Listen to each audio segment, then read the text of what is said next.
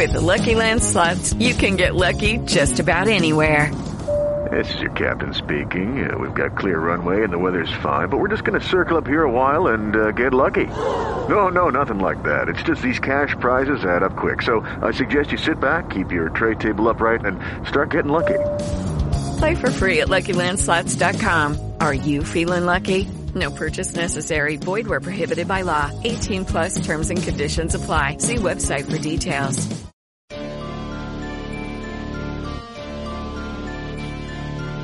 Are you searching for the best in online black radio? Then go to blacktalkradionetwork.com, helping you filter through the noise. Real talk, black talk.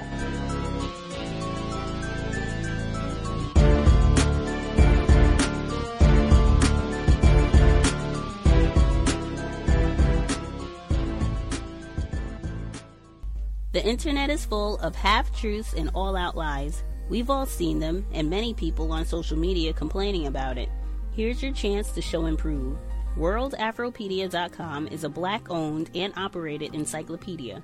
There are several thousand articles, but we need help. We can't uncover all the truth ourselves. So please, join us and become a writer, editor, or blogger for WorldAfropedia.com today. Every little bit counts. We owe it to the future generations to put the truth out there. Visit WorldAfropedia.com, the African-centered encyclopedia, a global database of African knowledge for the purpose of bringing about global African wisdom and understanding. WorldAfropedia.com.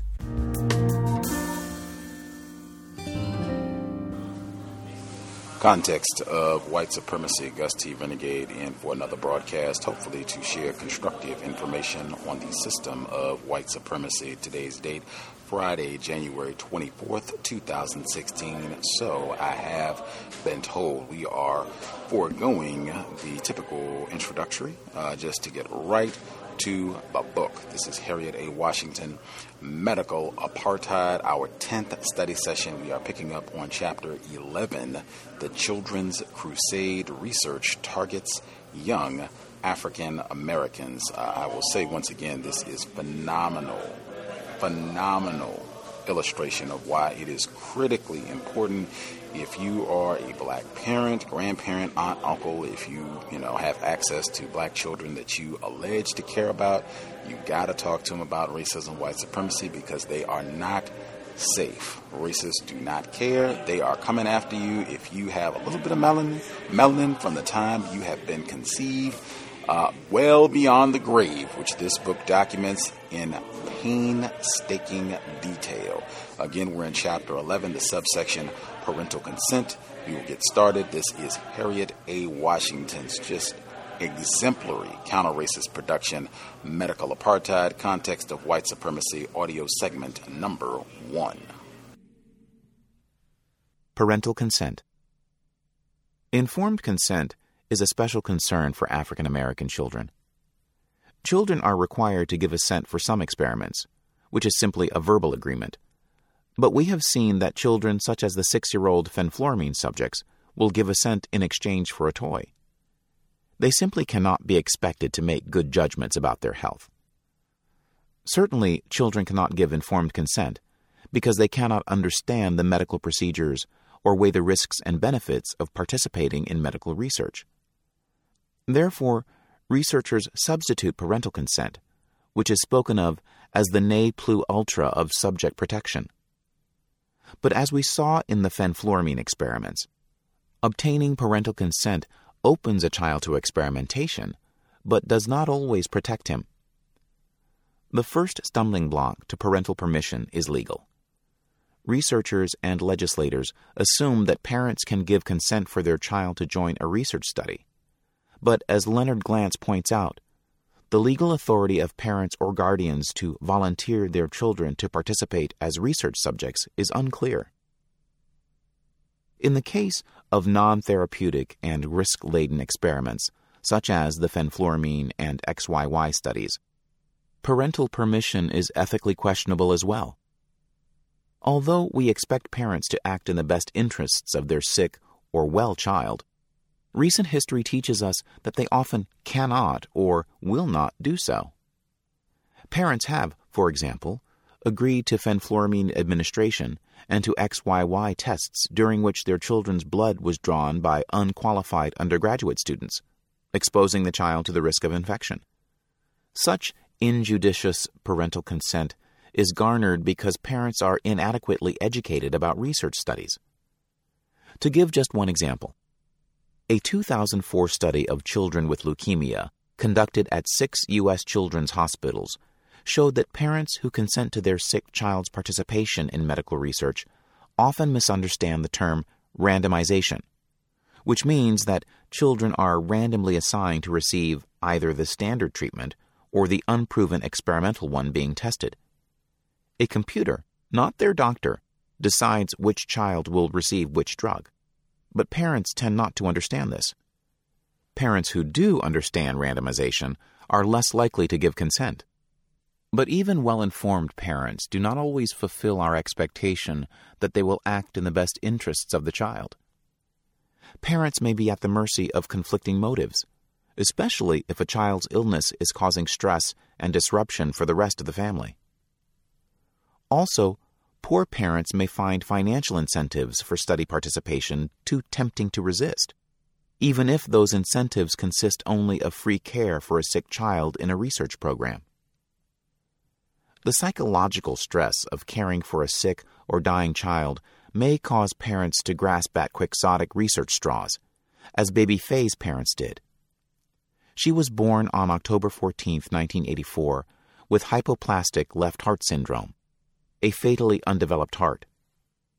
Leonard L. Bailey, M.D., chief of surgery at Loma Linda University, convinced her young, unmarried, poor white parents to allow him to implant the heart of a baboon in their 12-day-old infant, although no one had ever survived a cross-species organ transplant. Unsurprisingly, baby Faye died a few weeks later. A 1992 study suggests that parental consent to medical research is inauspicious for a child, partly because the parents who volunteer their children for research are less well educated, more likely to have substance abuse or other mental health problems, and possess lower self-esteem and less confidence than those who withhold permission. In short, the parents who consent are those least likely to make a good decision about study participation. Perhaps Baltimore's Kennedy Krieger Institute, KKI, best exemplified the dubious protections of parental consent, which it was careful to elicit when it began its repair and maintenance study in the mid-1990s. Researchers approached black families in 108 units of decrepit housing encrusted with crumbling, peeling lead paint. Lead paint is a notorious cause of acute illness and chronic mental retardation in young children, who inhale the lead borne on the air and nibble the peeling paint chips, drawn by the appealing sweet taste of the lead. That same sweet taste led Romans to infuse their wine with lead, courting mental devastation, which some historians believe hastened their civilization's decline. Today, it is poor children in crumbling inner-city housing who suffer most from lead. Fortunately, we know how to protect children by banning the use of lead paint and by offering lead abatement programs. But the agenda of the KKI scientists did not include removing children from lead exposure, because they plan to use these children to evaluate new, cheaper lead abatement techniques of unknown efficacy in old homes with peeling paint. Because scientists wish to explore cheaper ways of eliminating the lead threat in the future, they purposely arranged with landlords to have children inhabit lead-tainted housing so that they could monitor changes in the children's lead levels as well as the brain and developmental damage that resulted from different kinds of lead abatement programs. Scientists offered parents of children in these lead-laden homes incentives such as $15 payments to cooperate with the study, without divulging that it placed their children at risk of lead exposure. The literature given the parents implied that the study was protecting their children from lead damage and promised to inform parents of any hazards. KKI researchers simultaneously encouraged landlords of approximately 125 tainted housing units to rent to families with young children by paying for the let abatement if the landlords rented to such families. They met with chilling success. When the KKI drew blood from 1-year-old Erica Grimes on April 9, 1993, for example, her reading was 9 micrograms per deciliter, which is a normal reading according to CDC guidelines. The KKI identified lead-imbued hotspots in the home, but did not tell Erica's parents. When Erica was retested on September 15, 1994, her blood lead reading was 32 micrograms per deciliter, which CDC charts label a highly elevated reading.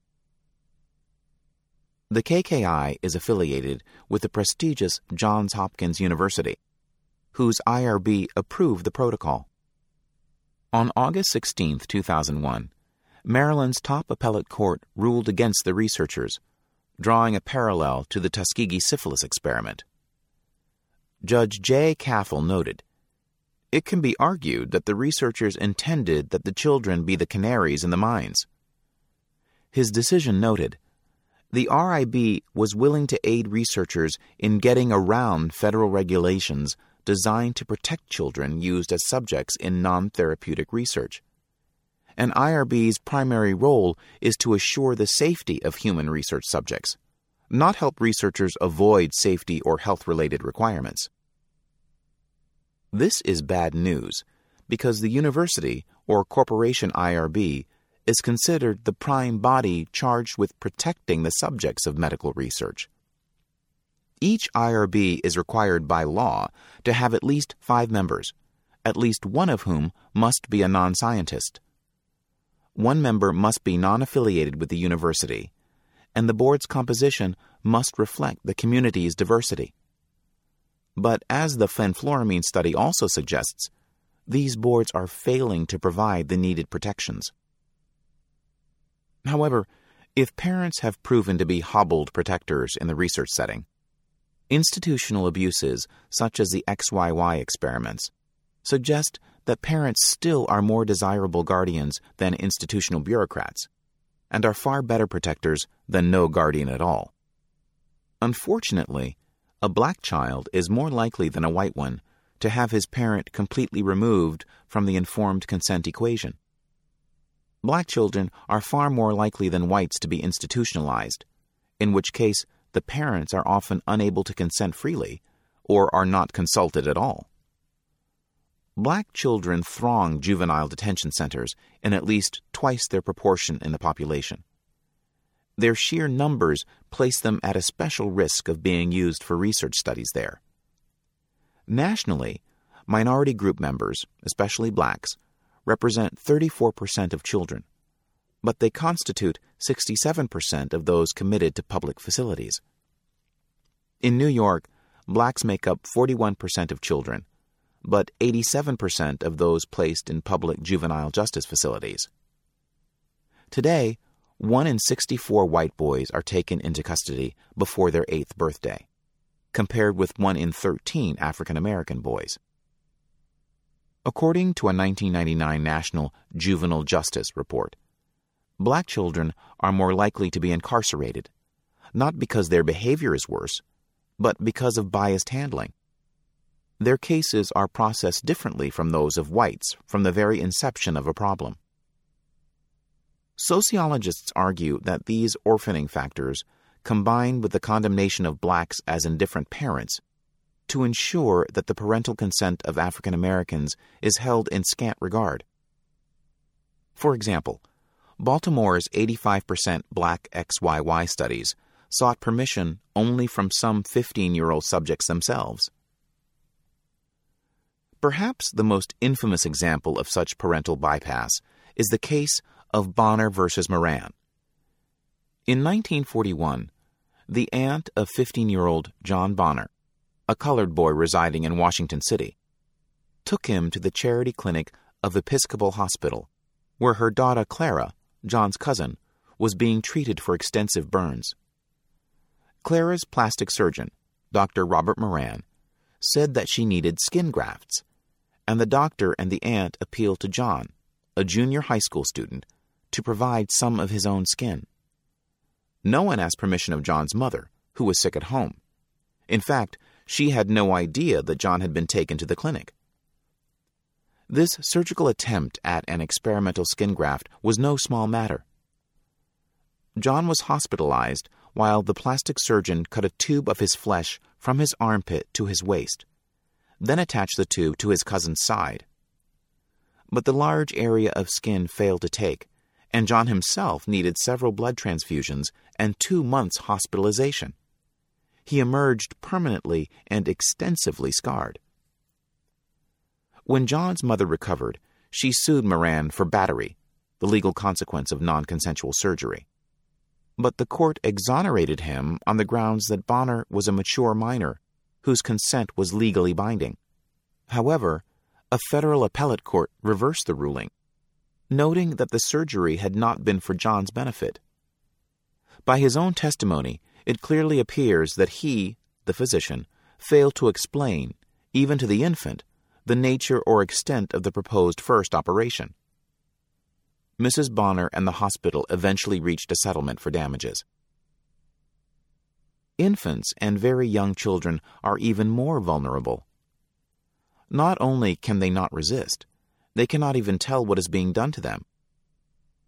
In a 1925 Journal of the American Medical Association article, Dr. M. Hines Roberts made no mention of consulting parents or guardians when he wrote of subjecting 423 hospitalized Negro newborns in Atlanta, both sick and normal, to risky, painful spinal taps in order to study how such tests could cause injuries, trauma produced by the needle at the site of puncture.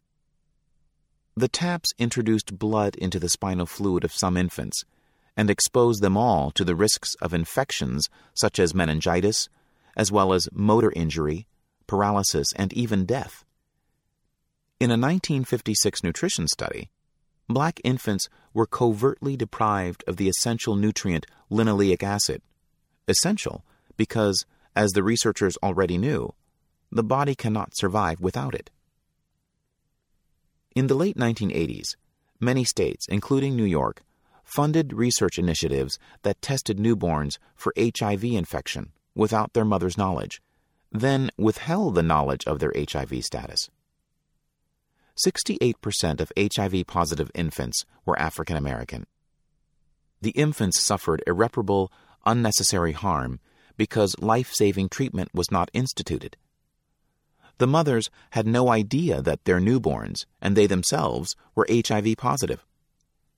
The mothers were victimized because they remained unaware of their own HIV-positive status, and thus could not seek treatment. It was the Tuskegee experiment all over again, says Nettie Meyerson, the New York Assemblywoman who shepherded legislation that would mandate HIV testing and reporting for newborns in New York State. However, in 2004, news emerged of another New York City study. In this case, HIV-positive children in foster care were given high doses of experimental, risky antiretroviral drugs without their parents' knowledge or permission. This study is discussed in detail in Chapter 13. Even an NIH physician, Dr. Lema Fananapazir, bypassed parents when he implanted pacemakers in 55 black children to test a new treatment. The children had been diagnosed with a benign inherited condition that thickens the heart, and Fananapazir wished to see whether the pacemakers would lessen the thickening.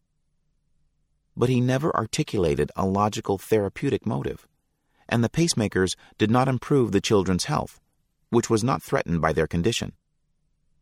Instead, the implantation exposed them to surgical risks of pain, infection, and heart damage. Fananapazir's surgeries puzzled his cardiologist colleagues, one of whom dismissed the study by saying, "There's a lot of witchcraft here." Another type of research with children, experimental vaccines, has gained national notoriety. Today, highly publicized theories link vaccination to everything from autism to sudden death, and even parents who adhere to the vaccination schedules often do so uneasily. Although vaccine skeptics come in every color, recent revelations have sown a deeper-seated uneasiness among African Americans.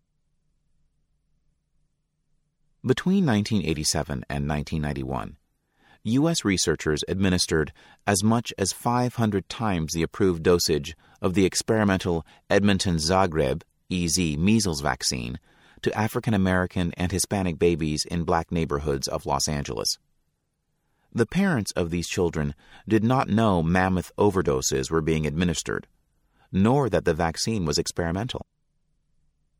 They also did not know that the vaccine had earlier been given to 2,000 Haitian children in Cité-Soleil, the most desperately impoverished area of Port-au-Prince, with disastrous results. EZ-vaccinated children, all poor, began to sicken and die by the hundreds there and throughout countries in the Third World, including Senegal, Mexico, and Guinea-Bissau. Horrified by the disastrously high death rates, World Health Organization officials abandoned their plans to administer 250 million EZ doses throughout developing countries. But after these experimental deaths, the vaccine was administered to Black and Hispanic Los Angeles children. Such outrages have prompted African American groups to condemn vaccination.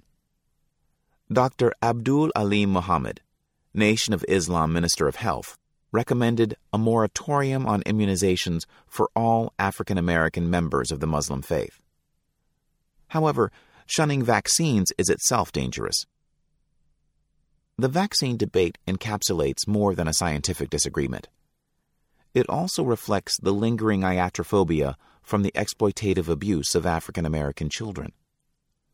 This abuse has had a chilling effect on life-saving research because parents are withholding their permission from positive as well as abusive research. History has shown them how difficult it is to distinguish between the two. African American children are still being harmed not only by abusive experimentation, but also by the fear of research that follows in its wake. For example, the African American infant mortality rate is twice that of whites, and Congress has charged the NIH with much-needed research to investigate the reasons for this carnage. However, 2 years into the 5-year project, the National Institutes of Health canceled the study. It gave no official explanation, although rumors flew that the project director had engaged in ethics violations in wangling support for the study. The surrounding community, hearing reports of research fraud, feared that their children would be harmed if they enrolled. The real victims of this abortive study are the millions of black infants who will die awaiting research into their mortality, while a plethora of studies explore supposed genetic links between violence and black children. Part 3. Race, Technology, and Medicine.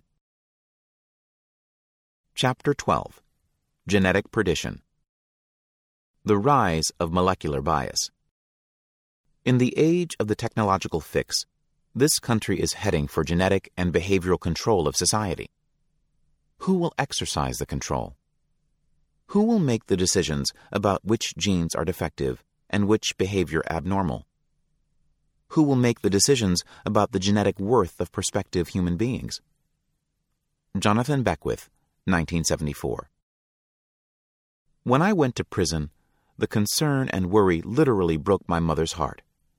She suffered a series of heart attacks and strokes and died in 1997. She knew I was innocent because I had been at home with my parents when the crime occurred. And over the years, things just wore her down.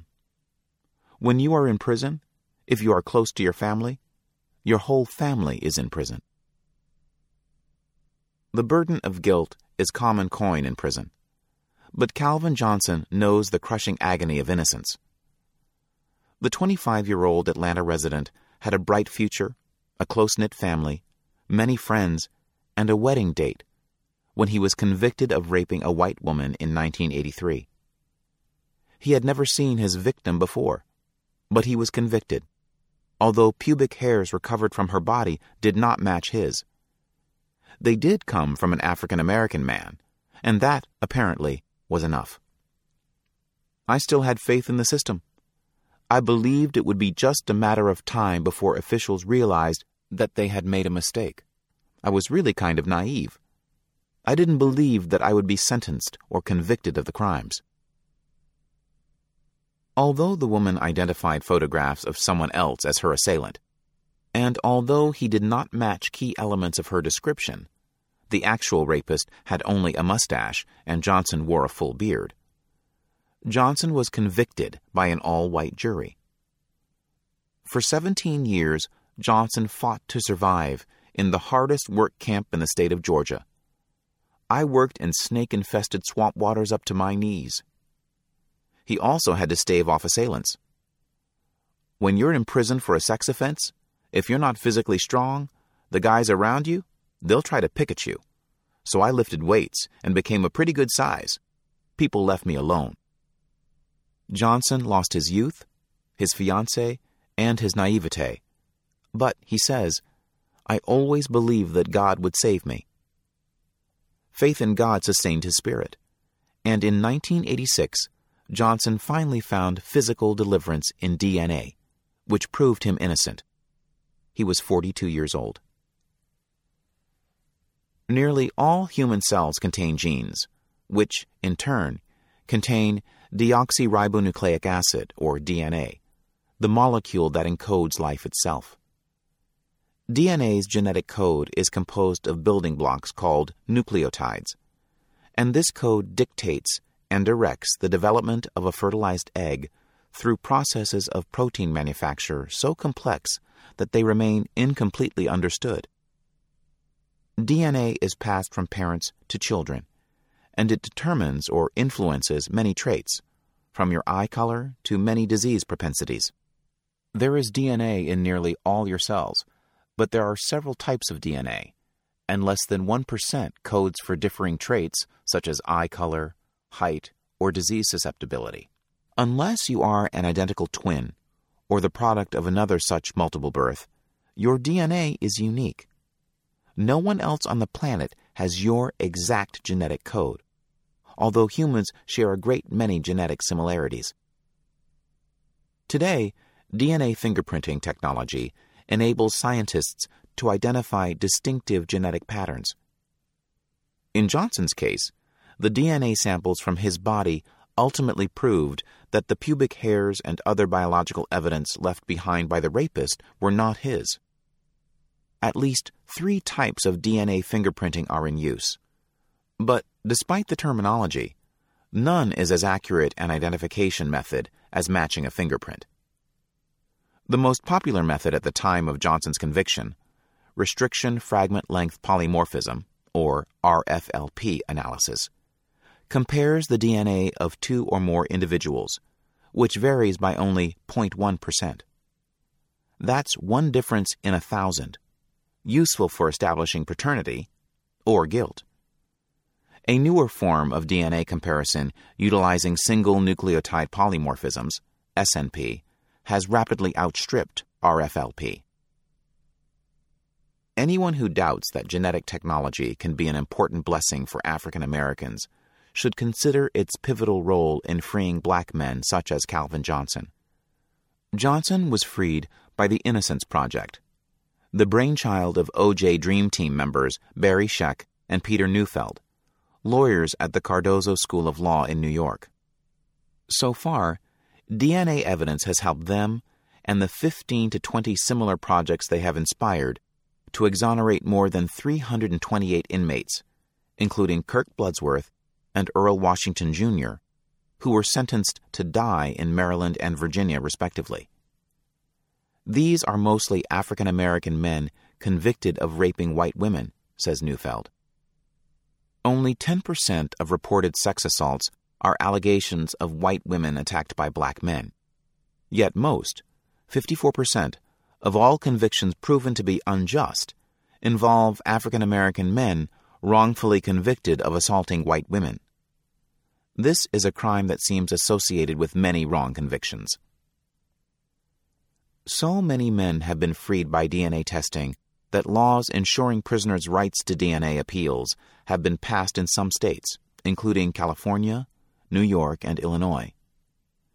Illinois declared a moratorium on capital punishment after an embarrassing string of investigations uncovered many innocent prisoners in its penal institutions. However, deployment of DNA technology is no panacea. Relatively few inmates can afford the requisite $5,000, and the backlash triggered by the Illinois embarrassment was swift. Some cities, such as Lansing, Michigan, passed laws restricting the use of DNA evidence in inmate appeals. Then again, some criminals leave no testable materials behind, and according to Barry Scheck, even when biological evidence exists, 70% of the time it is allowed to deteriorate, is lost, or is discarded during the decades an innocent person languishes in jail. Human error sometimes sabotages genetic wisdom, as when courts ignore compelling DNA evidence. Scientists and technicians in genetic laboratories have made errors and have even falsified DNA test results. For example, Chicago laboratory worker Pamela Fisher lied or made errors that bolstered at least one erroneous conviction, according to forensic experts who reviewed her testimony before the release of inmate John Willis. A study by University of Michigan law professor Samuel R. Gross determined that tens of thousands of innocent people are trapped in jail. If we reviewed all prison sentences with the same level of care that we devote to death sentences, there would have been more than 28,500 non-death row exonerations in the past 15 years, rather than the 255 that have in fact occurred. Even for freed men such as Johnson, justice remains elusive. How do you compensate a man for consigning him to spend his youth in hell, for the loss of his family, friends, income, and good name? States such as California offer a non-negotiable settlement of $100 for each day of unjust imprisonment. But 2/3 of those freed by DNA evidence get nothing. And money means nothing to some, such as Frank Lee Smith, a Fort Lauderdale man exonerated by DNA evidence nearly 15 years after he was sent to death row, and 11 months after he died there of cancer. Clearly, DNA testing is no substitute for justice.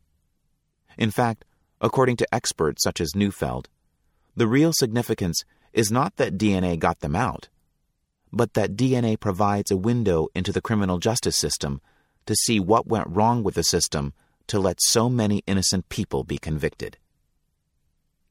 But DNA evidence has powerful uses beyond liberating the innocent. Shades of Gattaca. The film Gattaca held a not-too-distant mirror up to a genetic dystopia in which human decisions and discretion are removed from all-encompassing judgments about men's worth. In this film, only one's DNA, recognized and assessed by machines, determines one's fate, leaving character, personality, drive, and intent all sublimated to the tyranny of the gene. The biometric dystopia of Gattaca doesn't exist yet, and perhaps it never will. But developments over the past few years evoke an unmistakable glimmer of recognition. The FBI, Secret Service, IRS, Social Security Administration, Census Bureau, and Department of Veterans Affairs all maintain extensive collections of genetic data. Since May 1998, sex offenders have been required to surrender DNA samples to federal databases.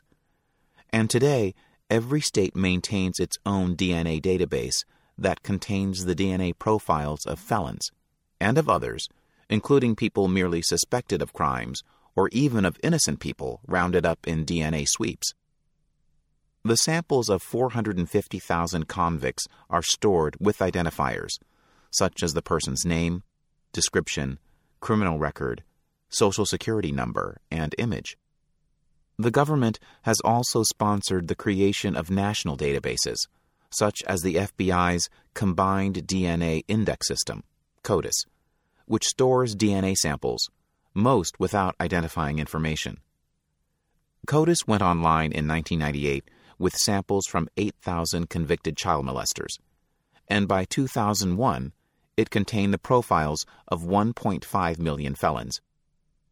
In 2002, the U.S. Attorney General ordered the FBI to expand C.O.W.S to 50 million profiles, and by 2004, C.O.W.S stored 2.6 million samples containing the DNA of people convicted of almost any crime.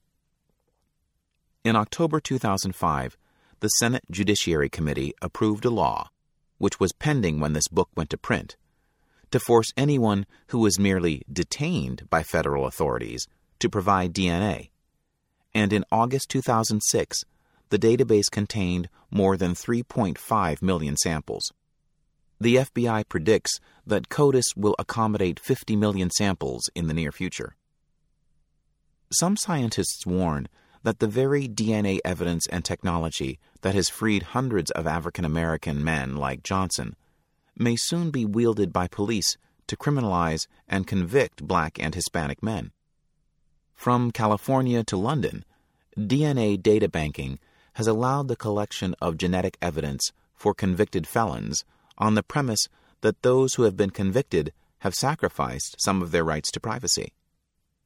But Troy Duster, a professor of sociology at Berkeley and author of Back Door to Eugenics, warned in 2001, "The same technology that will exculpate people today is also being used to put people who have merely been stopped by the police into genetic databases."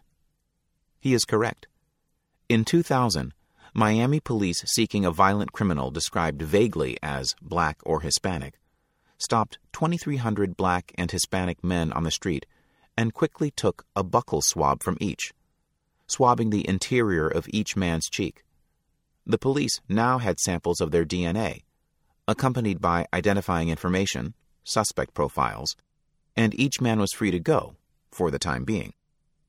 The samples were tested against DNA left by the rapist at the scene, but none of these men's DNA matched that of the putative assailant. Therefore, all these men have demonstrated their innocence, but police have stored their genetic data in a database to be tapped when they next seek a perp. This database of innocent Black and Hispanic men constitutes a collective presumption of guilt. When weighing the ethical and scientific unacceptability of this tactic, it is important to realize that 1. The term DNA fingerprinting is a misnomer. The genetic profile is not as specific as a fingerprint and cannot provide a unique identifier. 2. The description of a Black or a Hispanic suspect is so vague that it yields a racial dragnet, not a description of a suspect. And 3. Some rare differences that allow one to differentiate individuals based upon a genetic profile become less rare when one looks only within ethnic or kinship groups.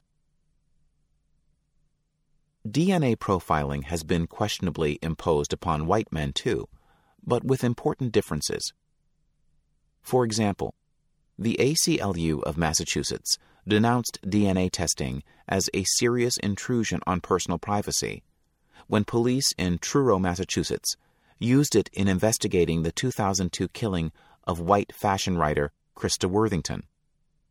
The ACLU also cited the technology's failures in sites such as Baton Rouge and Virginia, when DNA samples were coerced from up to 800 area men, most of whom were white, in contrast to the thousands taken from Black and Hispanic men. The ACLU also argued that the 7,000 forensic DNA samples tested in sweeps have resulted in only one arrest, making DNA sweeps a very expensive and inefficient way of targeting suspects. This is partly because guilty suspects typically refuse to give a sample, even under considerable pressure. It is the innocent who allow themselves to be cajoled or bullied into a buccal swab. A DNA sweep targeting all Caucasian men, in which police coerce men into supplying DNA to eliminate themselves as suspects, then store it for use the next time they seek a criminal, would be as ethically repugnant as a similar sweep of Black men. However, In Truro, the donors were not exclusively white and were not targeted on the basis of skin color, so racial bias was not a factor. Truro police asked all local men over 18 years old to provide samples and recorded their various races. What's more, the police agreed to destroy the Truro samples after collection, unlike sites in Miami and Washington, D.C., where the police sought DNA only from men of color. The Truro sweep was still a privacy violation. Many white men felt pressured to give samples and complained that the demand for a DNA sample violated Fourth Amendment protections against unreasonable search and seizure. Moreover, a black man was arrested for Worthington's murder in April 2005, under troubling circumstances. According to the Boston Herald, this suspect, who had an extensive criminal history of violent crimes against women, had given the police permission to take his DNA in April 2002, but police declined to do so until March 2004. During the 3 years it took them to take, analyze, and act on his DNA analysis, the DNA dragnet of Truro's 800 adult men was completed. Some now complain that their privacy was invaded for no reason by DNA testing, because police failed to investigate an obviously promising suspect or even to analyze his DNA sample. California, too, is forcibly taking DNA samples from people presumed innocent, people who have been arrested but not tried and convicted. Defenders of the practice often say that taking and storing such samples is no more intrusive than the common practice of taking a suspect's fingerprints. It is true that fingerprints are taken of arrested persons without too much protest that the innocent are being stigmatized. But again, DNA markers are not fingerprints. They are less specific and far more invasive. In practice, a fingerprint is not a forensically infallible means of identification, but it verifies a person's identity with enough accuracy to satisfy the legal system. However, one's DNA contains intimate information not only about one's identity, but also about one's health, including one's future risks of becoming prematurely senile or developing Huntington's disease or a hard-to-cure cancer. Besides harboring the markers for 4,000 disease risks, DNA also contains information about the health and identity of one's forebears and descendants. With a sample of your DNA, a person can predict certain disease and disorder probabilities for you and for your children. George Annis, a law professor and bioethicist at Boston University, has referred to one's DNA profile as a future-coded diary, and with the completion of the Human Genome Project, the code has essentially been broken. Therefore, taking the fingerprints of an arrestee and taking a sample of his DNA are not comparable acts. The latter is far more intrusive and revealing, but far less likely to yield a uniquely definitive identification. In the United States, laws prevent the federal government from retaining DNA samples of the innocent, but the states are doing just this.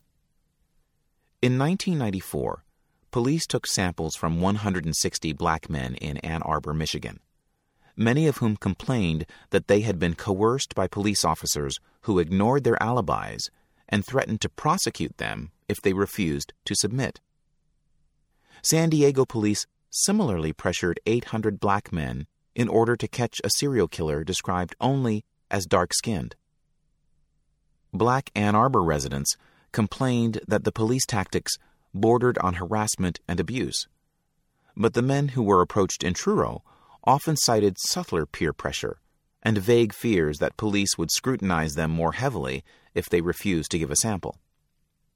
However, Ann Arbor law enforcement officials denied that their investigation was discriminatory. They insisted that police were simply targeting individuals who met the description of the perpetrator. The Ann Arbor killer, along with several other men, refused to provide police with a DNA sample and was identified only after he was arrested for an unrelated crime. In mid-April 2001, Syracuse University's Lubin Center hosted a program on forensic genetic technologies, moderated by television journalist Catherine Cryer, and with a panel of experts that included NYU sociology professor Troy Duster and Howard Safir, the police commissioner of New York City under Mayor Rudolph Giuliani. Safir's new career as a proponent of high-technology security includes the promulgation of his view that police should soon be allowed to use brave new genetic technologies to stop people on the street, take a buccal swab with a portable device, run the database off a satellite, and use their portable computers to see whether they have a hit. Such on-the-spot DNA testing is not yet reality, but several biotechnology firms are endeavoring to perfect portable solutions that can allow cops to stop a person, obtain a quick DNA sample, and check it against a database in minutes. One such firm, located in San Diego, is called Nanogen. It utilizes single nucleotide polymerases, SNPs, small DNA fragments that are sites of genetic difference distinctive enough to identify a suspect.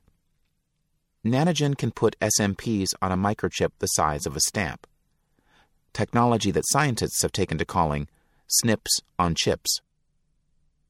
Or by analyzing and comparing small areas of DNA called short tandem repeats, or STRs, a police officer armed with DNA from a buccal swab can very speedily check 13 STRs within minutes. However, some critics argue that 13 STRs is too few for reliable identification. Police outfitted with portable computers will be able to access the DNA databanks to screen the profiles of thousands of men. The FBI felons database has samples from 8,000 unsolved crime scenes, and state law enforcement has accrued approximately 620,000 samples from lawbreakers, including those suspected or convicted of minor crimes. Every state now maintains genetic databases that are matched to genetic samples taken from crime scenes, such as blood traces, in order to facilitate finding the person who has committed the crime. Cryer echoed the sentiments of many present when she asked why being in the genetic database would be a problem for an innocent black man. If he is not guilty, what is the problem for a man in the database? He has nothing to worry about. But he does. Multiple levels of bias feed the all-black and Hispanic databases, and lawsuits, such as the Pamela Fish case cited earlier, already have verified that DNA evidence is no more immune to fraudulent or incompetent manipulation than is other evidence. Then, too, there is the issue of collective stigmatization. If only men of color are in the database, only men of color become suspects, and only they can be convicted. Databases that exclude white men, the numerical majority group, will miss most criminals. As the American Criminal Law Review points out, optimal effectiveness, however, would require a universal DNA database that contains the DNA fingerprint of every citizen. Otherwise, potential matches would be missed.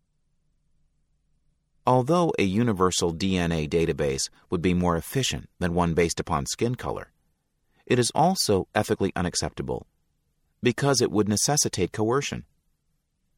The DNA sweeps, from Miami to London to Truro, have met with varying levels of resistance and resentment, and so cannot be described as voluntary.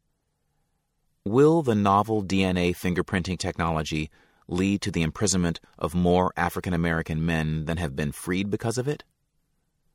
This technology's benevolent face has been seen most often, but it has another sinister visage.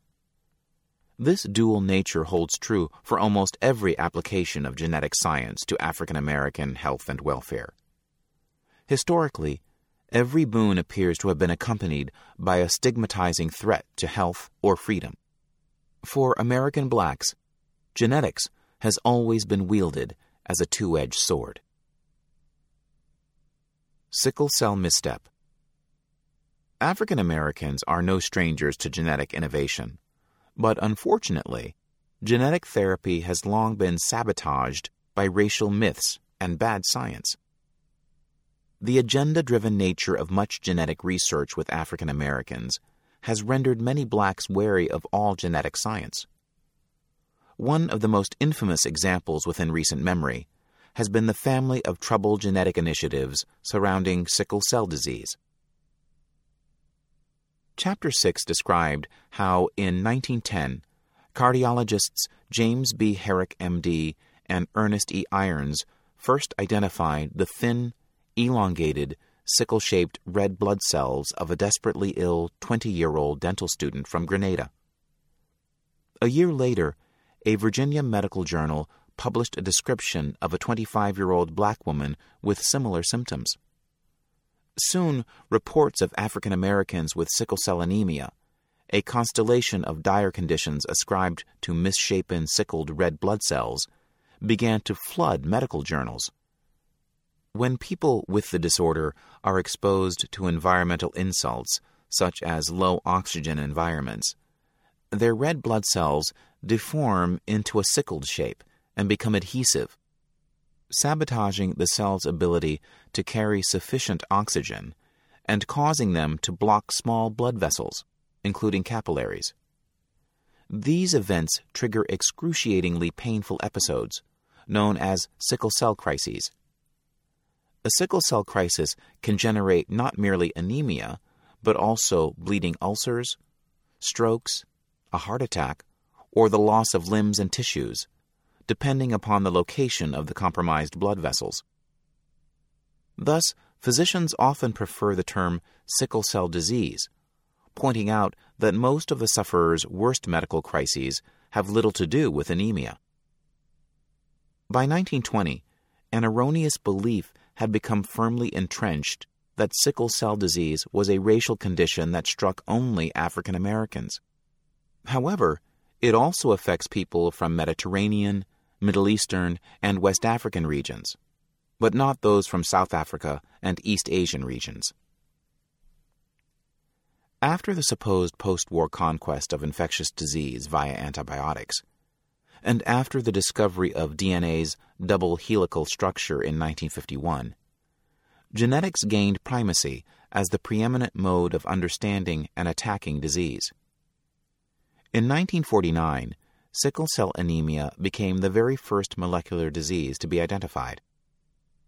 Scientists learned that sickle cell anemia was the worst of several sickling cell disorders, and that it struck 1 in every 400 African American newborns. They also knew that sickle cell disease and a slew of closely related blood disorders called hemoglobinopathies struck not only blacks, but also persons of other races. For example, one such blood disease, thalassemia, affects people of Mediterranean, Middle Eastern, and African extraction. But sickle cell anemia's identity as a black disease was so firmly entrenched that blacks with thalassemia are still often misdiagnosed with sickle cell disease. Sickle cell disease is recessive. A person must carry 2 of the recessive genes for sickle cell disease to develop the illness. People with only 1 sickle cell gene are said to be heterozygotes, or carriers, who are essentially well. But if 2 heterozygotes for sickle cell disease marry, their offspring run a 1 in 4 chance of developing the disease. If a carrier marries a person without the gene, none of their children will develop sickle cell disease, but their children run a 1 in 2 chance of becoming carriers themselves. Carriers of sickle cell disease are sometimes referred to as having the sickle cell trait, but despite the connotation of illness that the word trait carries, they are well. Because of the potential for confusion, this chapter avoids the term sickle cell trait whenever possible. By the late 1960s, workplaces instituted genetic screening, ostensibly to protect vulnerable employees by avoiding their placement in work environments that could trigger illness, such as a sickle cell crisis. The federal government supported initiatives that encouraged widespread genetic screening of sickle cell disease, and African Americans themselves pushed for many of these initiatives to test for and counsel people at risk for sickle cell disease. So there is no doubt that many of the projects were well-intentioned. However, some were not, and in many cases, good intentions paved the medical road to perdition. Sickle cell screening created huge problems, recalls Vernelia Randall, professor of law at Dayton University. Airlines, for example, said pilots with the trait couldn't fly. Why not if they were healthy? In 1968 and 1969, doctors at Fort Bliss in El Paso, Texas, grew concerned that Army basic training was suddenly proving more than usually hazardous, even deadly. Within 11 months, 4 recruits had collapsed and died suddenly, all of them black. Even more alarming were the autopsy results, which showed the men's red blood cells were now sickle-shaped. The soldiers were black, and the high altitude of the boot camp, 4,060 feet, suggested that the deaths might have been due to sickle cell disease crises triggered by the low oxygen environment characteristic of high altitudes. But the New England Journal of Medicine report on the men's deaths noted that the sickled cells didn't necessarily mean that the men had sickle cell disease, because the misshapen cells could have been a consequence, not the cause, of their deaths. When the National Academy of Sciences studied the deaths, it could neither rule out sickle cell anemia nor prove that it had killed the men. But the U.S. Air Force Academy rushed to judgment, promptly issuing a directive barring the admission of all black sickle cell carriers, healthy people. Carriers were permanently grounded, were banned from co-piloting, and were reduced to ground jobs. It is worth noting that by banning black carriers from admission, the Academy was effecting a large-scale restoration of its long-standing, nakedly race-based ban on blacks entering the Academy. But now it could offer the rationale of protecting them. Strangely, scientists as well as laypersons confused well sickle cell carriers with the homozygotes who had both genes for sickle cell disease, and therefore had the disease. However, this confusion was no accident. It resulted in profits for Ortho Pharmaceutical Company of McNeil Laboratories, the company that sold the so-called sickle cell screening test, which did not differentiate between the sickle cell trait and sickle cell disease. Ortho was promoting and distributing a test it called C.O.W.S. that could not discriminate between sickle cell carriers and people with sickle cell disease. That is, C.O.W.S. detected the presence of the gene, but not whether 1 or 2 genes existed. In order to market the test, employers, military hospitals, and the government extended to carriers the same advice and restrictions that applied to people genuinely ill with sickle cell anemia. Otherwise, these agencies would have had to admit that the test was of extremely limited therapeutic value because it could not tell a sick person from a well person. The National Institutes of Health, hospitals, and private organizations disseminated brochures and booklets equating carrier status with the disease, and millions of well black people were informed that they were ill and genetically tainted. Some were told that they had a life expectancy of 20 years. The very first sentence of the preamble of the National Sickle Cell Anemia Control Act, enacted in 1972 to foster sickle cell research, screening, counseling, and education, is untrue. 2 million Americans suffer from sickle cell disease. Actually, 2 million people were healthy carriers, and fewer than 100,000 Americans suffered from sickle cell anemia. The erroneous claim, coupled with its constantly reinforced perception of sickle cell disease as a black disorder, left Americans with the mistaken impression that a good portion, 1 in 12 of African Americans, suffered from sickle cell anemia. The perception of sickle cell heterozygosity as a disease state is an eloquent illustration of ethnocentrism, because far from being unhealthy, this carrier status confers the distinct biological advantage of immunity to the deadliest strain of malaria. This helps sickle cell carriers and malarious areas to survive. At the 8th International Congress of Genetics in 1949, evolutionary biologist J.B.S. Haldane first proposed that people with one gene for sickle cell disease were more resistant to attacks by the sporozoa that cause malaria. In parts of Africa and other countries where malaria-carrying mosquitoes thrive, people who have one gene for sickle cell anemia and one gene for normal hemoglobin are not only healthier than people with sickle cell anemia, but also healthier than people without the trait, those with normal hemoglobin.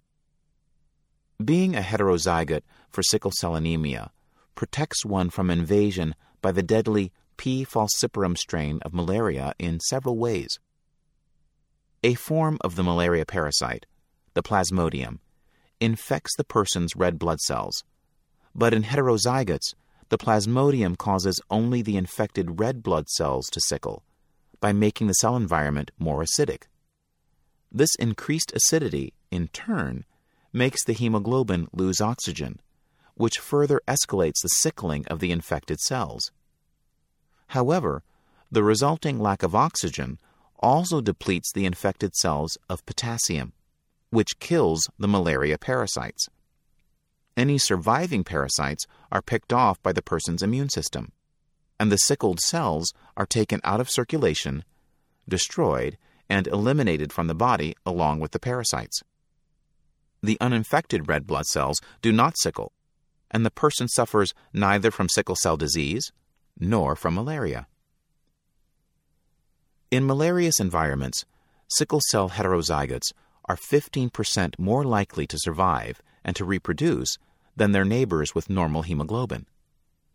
This is called the heterozygote advantage, and it helps to explain why the common denominator for groups carrying the sickle cell gene is not being black, but living in proximity to the malaria-bearing Anopheles mosquito.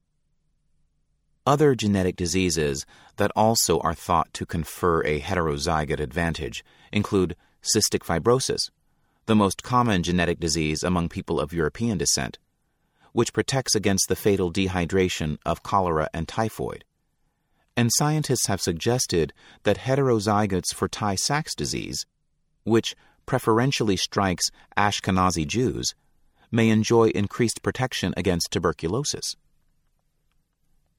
Today, the United States sees only about 1,000 cases of malaria annually, so that the heterozygote advantage is not terribly useful to a North American, except for travelers to malarious areas, and as an object lesson in the interplay among genetics, disease, and culture.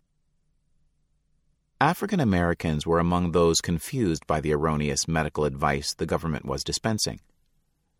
Many states mounted compulsory genetic screening programs, which many blacks welcomed, but which caused others, including genetic experts, to feel stigmatized.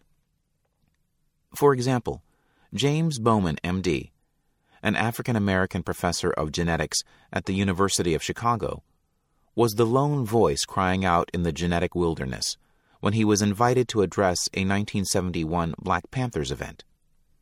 There, sickle cell screening was being conducted by community leaders who warned that anyone who tested positive could expect to live only 20 years longer. Bowman forcefully objected that the testing was unable to identify the genuinely ill, and that, in any case, the clinical picture was far less dire.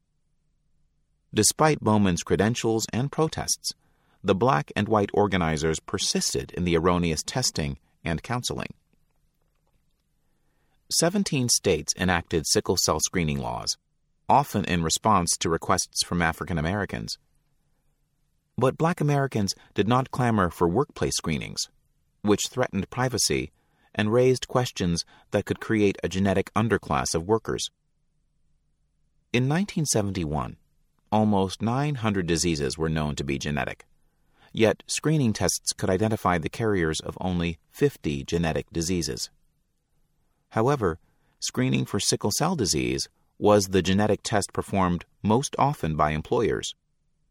By 1975, tens of thousands had been screened for Tay-Sachs and thalassemia, but 500,000 blacks have been screened for sickle cell disease. In the Name of Eugenics, A Social History of Genetics by Daniel Keflis, notes, no one argued seriously for the screening of every possible parent, but some did urge the screening of people from groups at comparatively high risk for particular genetic diseases, notably blacks. The National Institutes of Health's policies and publications focused exclusively on African Americans, solidifying sickle cell anemia in the American psyche as a black disease. Unfortunately, the government policies still confused the disease state with being a carrier. Screenings were performed en masse at a variety of sites in an assembly line fashion, with agenda-driven, inaccurate counseling. When screening revealed that a person carried the trait for sickle cell disease, that information was dumped upon her. She was informed she was sick, given a brochure that erroneously equated the disease with the trait, then often dismissed without further support or answers, except for the one piece of advice that was always dispensed: the inadvisability of marriage between two people with the trait, because they could produce children with sickle cell anemia. This was often the main informational point of the screening, to identify affected people so that they would know not to have children. Such advice led many African Americans to accuse genetic counselors and counseling programs of genocide, especially after 1973.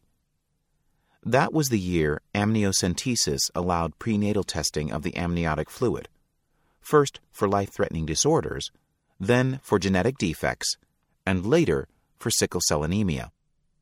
This was also the year that Roe v. Wade gave American women access to legal abortion on demand. Genetic counselors, who had dispensed pointed advice along with diagnoses since the 1950s, were supposed merely to provide diagnosis and disease information, but they still practiced virtually unregulated, and many recommended abortion on the basis of testing that could not discern the trait from the disease. For at-risk couples who conceived at that time, recalls Vernelia Randall, the advice was pregnancy termination. Some viewed these as attempts to limit the fertility of blacks. Discrimination against sickle cell carriers had been slow to dissipate, lagging well behind scientific knowledge. The U.S. Air Force Academy's admission bar and grounding of heterozygous pilots, for example, was ended only in 1981 by a lawsuit. Context of white supremacy. Gus T. Renegade. And for another broadcast, first segment of Harriet A. Washington Medical Apartheid all done. We will converse and then get to the second audio segment. We are still in Chapter 12. And we're going to be done. I think we'll have 3 more segments and we're out of here. The number to dial, 641-715-3640. The number again, 641-715-3640. The code is 564-943 #. Press *6 if you would like to participate. If you don't want to use your phone, you can use the free VOPE line. It is linked at Black Talk Radio Network. If you need the address, it is tinyty.com/1race. That is the number 1. Address again, tinyty.com/1race. And that is the number 1. When you put in that address, Click the link on the left of the page. It says Free BOPE Line. You click that. It will open a small window on your screen. You will see on the top line, it's a drop-down menu. Select the number I just gave, which again is 641-715-3640. The next line, it will ask for the code. That code is 564943. Final line, it will ask for a name. You can put in a real name, a nickname, you can press random keys, whatever. Once you get all that information entered, click the green button at the bottom. It will connect you to the live broadcast. You should be able to hear us. It is the same procedure. If you would like to participate, you'll see the dial pad on your screen. Press *6. When you do that, you will hear an audio prompt. Press the number 1. I will see your hand on the screen, and we will get you on the line. That's it. I will go ahead and get to the folks who dialed in, who have questions or commentary they would like to make. I'm just, again, stunned. She just keeps rattling them off. This is like a greatest hits from the context of white supremacy, Vernelia Randall. She has been a guest on the program 4 times and is the author of Dying While Black, which is exact same subject that we're covering in this book, as well as Daniel C.O.W.S. With the information that she brought forward in Chapter 12. We had him on to talk about his research on eugenics back in 2012. Who's who of the context of white supremacy referenced all throughout this book. The folks who dialed in with a hand up, feel free. Lines should be open if you have comments you would like to share.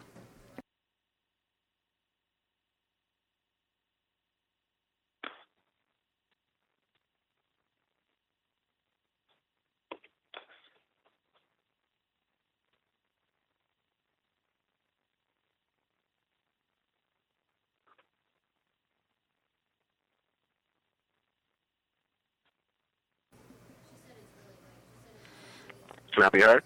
Yes, sir. Greetings to you, Gus. I was just trying to just find my place because I took so many notes, like copious notes. I agree with you.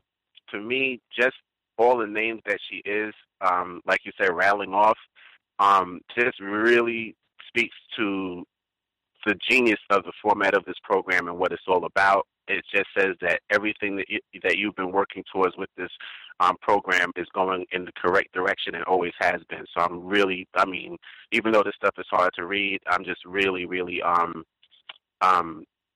just not even surprised, but just blown away by I'd say the ancestral direction that the show's been going in. Let me get to the book. I just wanted to start with a section on page 292. Dr. Washington wrote, the IRB was willing to aid researchers in getting around federal regulations designed to protect children used as subjects in non-therapeutic research. And IRB's primary role is to ensure the safety of human research subjects, not to help researchers avoid safety or health-related requirements.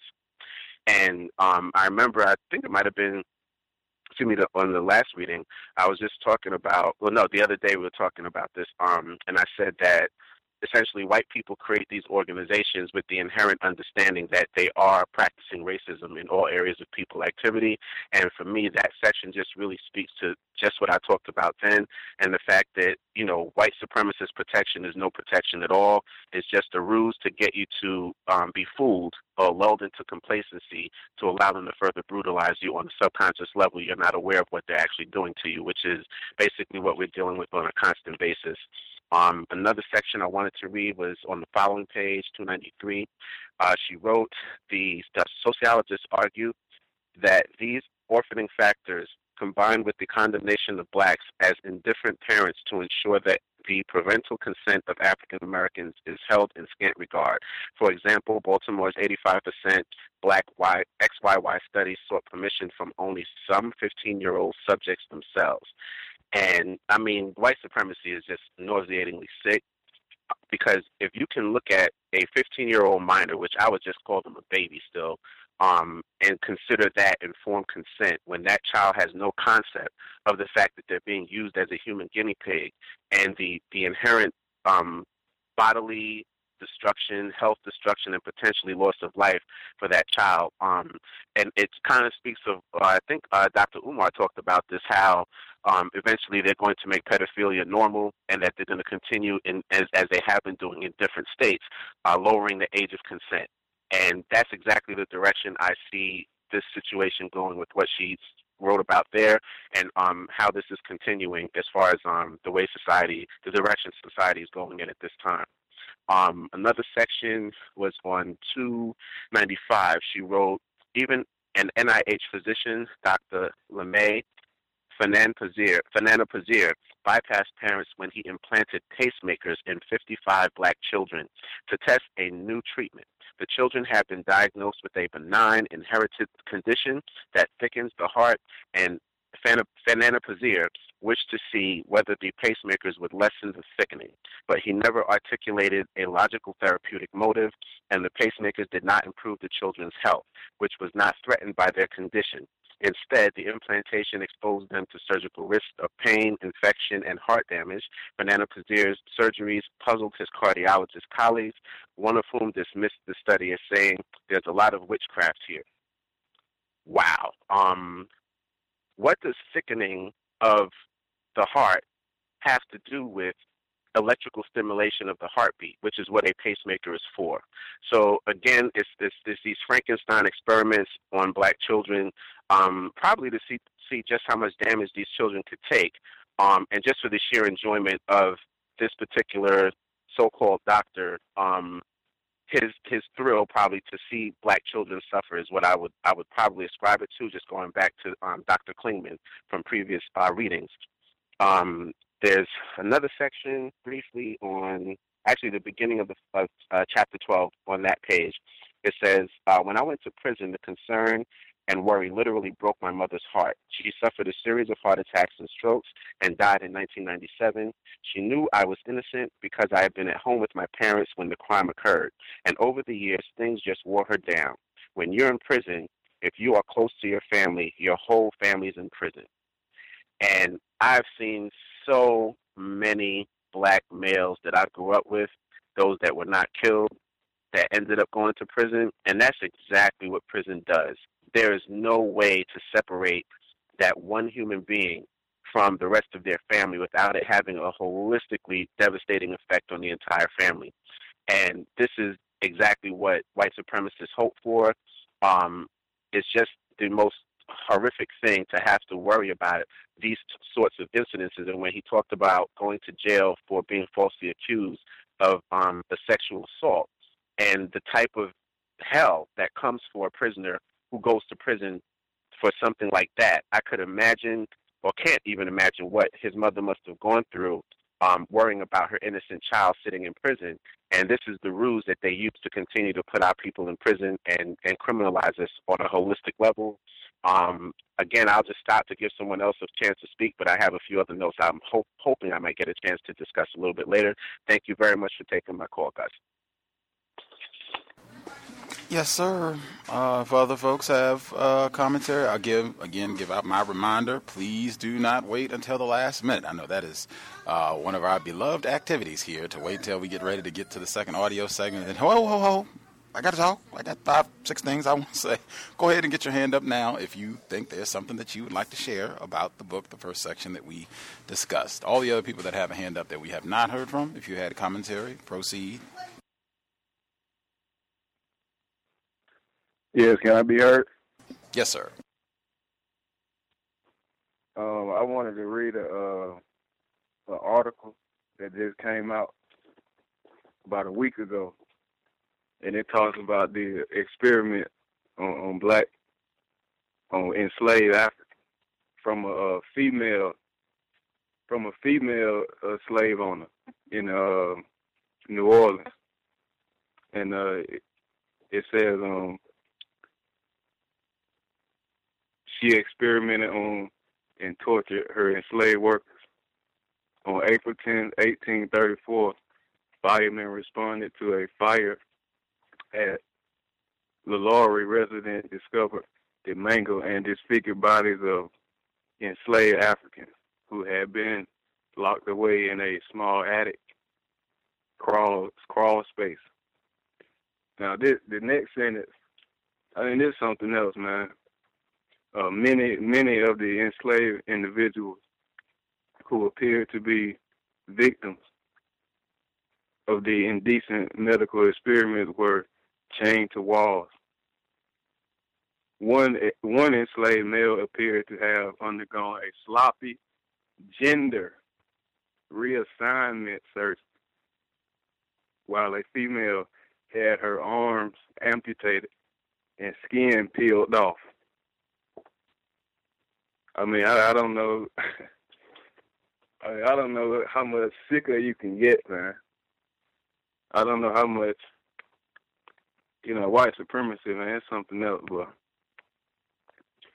but this article is on Atlanta Black Star, and the name of the article is 8 Gruesome Facts About Notorious Female Slave Master, Madame LaLaurie. And she was a slave owner from New Orleans. And, I mean, she had a reassignment surgery. I mean, that is appalling. But with that being said, that's all I wanted to say for now. And I'll mute my line. Appreciate that. Other folks that we have not heard from, if you had commentary, feel free. Hey, have you heard? Yes, sir. Greetings to everybody. This book is unbelievable. I listened last week, and the main thing I've been listening to is I remember a retired firefighter had said that there's just this whole system makes you sick, and that's the only thing I can think of about listening to everything. And Roz mentioned it as well in reference to the incarceration. I'm also from New York City, and just even growing up in high school in Queens, all of these behaviors and all these experiments, even as a high school student, I can just remember hearing like you kind of heard about it, but you didn't really think about it until you get a little bit older. And it's just terrible what this system is doing to our people. But this whole book really puts in perspective what Mr. Fuller says, specifically about how they give us poison, but it's not necessarily poison in just experiments. It's in poison in every aspect of life. Well, we're going to make you angry at your kids, and you're not even going to like your kids because we're going to experiment on them. Oh, you're going to experiment on them, then you're not going to want to have them. Oh, but if you do have them, we're going to make them seem crazy, then we're going to put them in jail. Oh, we can't put them in jail, then we'll just amputate them or do something bad to them. I mean, this system is just sick, and hopefully we can get this information out to other non-white people so they can be less confused as well. I appreciate your time, and I'll mute my line.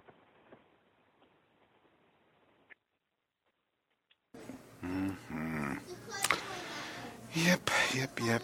Other folks that we have not heard from, if you had commentary, feel free. Anybody we haven't heard from?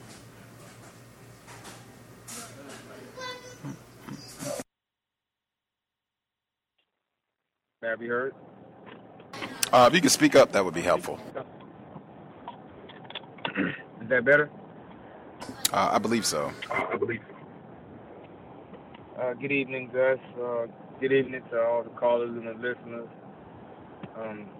Just astounded about hearing it. I'm going to go back and read it about sickle cell, about the trade and just everything with it. I always thought that it was something natural. I was told that it was something, I don't know, it's just like completely natural, like, breathing air. It was a natural occurrence. I had no idea what. I'm floored. I dated a woman with sickle cell, and I watched her go from time to time, feeling good and healthy, and then like the next day, sometimes it seemed like with the switch of the weather, from hot to like cool, her physical state would change. She would be so sick and yellow eyes, and it actually wasn't just her; it was her whole family. Her mother passed. Her mother passed away of AIDS. Her sister, and her two younger brothers all had sickle cell. And she had kids, and I think she had like 3 kids at the time, and 2 of them showed signs of having it. But it was just, and it was the whole house. So I'm just astounded by that. And I'll mute my line on that. Thank you.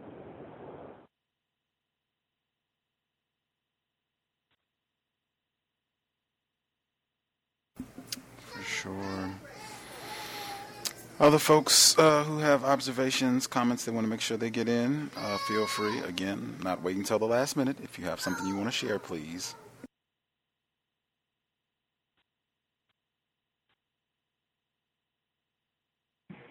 Can I be heard? Yes, sir. Good evening to all. Good evening, Gus. Good evening to all the callers. Few observations I made during the read. I want to start off by saying they were going to put a baboon's heart into a black infant, even though it seems as though they knew this process wouldn't work, that you can't force organs in different species of animals or people. But they put a baboon's heart into a black infant, and I just thought that was highly unethical and should have been illegal. The numbers and statistics that they used to show how many black kids are in the hands of the state was staggering. I just had no idea. It was just so many people who lost the ability to make decisions for their own children. The part where the doctor performed a unnecessary surgery on a black kid that had, severe effects on his well-being and his quality of life and the length of life he would live, while the mother was incapacitated and, I think she was in a coma.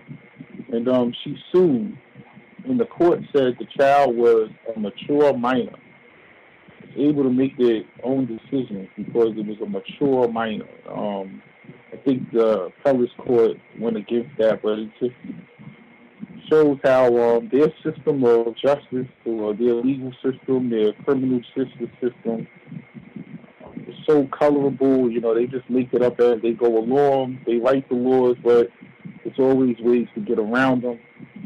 The infants that were being tested for HIV without the parents' consent, and the mothers were never told that their baby had HIV, and they were never given their own status because, of course, they would have it as well. So I guess they would come home and they don't get treatment. Their kids don't get treatment. And, of course, being that they don't know, they will be spreading it if they have unprotected sex. To me, that's just so criminal. Like, someone should have went to jail behind this. I mean, just so many laws were broken. There's so much protocol and things. Lastly, the L.A. measles experiment. The same measles vaccination was killing black people. They call it third world. It's just another word for non-white. Black people throughout the world, including Haiti and in Africa. And it was so bad that I believe they stopped buying the vaccination in some countries and providing it to people because the effects were so terrible. So they turn around and they give it to kids in Watson, Compton instead, with no consent from the parents. No one knew that they were giving them this deadly drug. No one goes to jail for doing this. It's just how white supremacy works. And I'll mute my line. Thank you. That was slight correction. The baboon's heart that was placed, substituted into the child.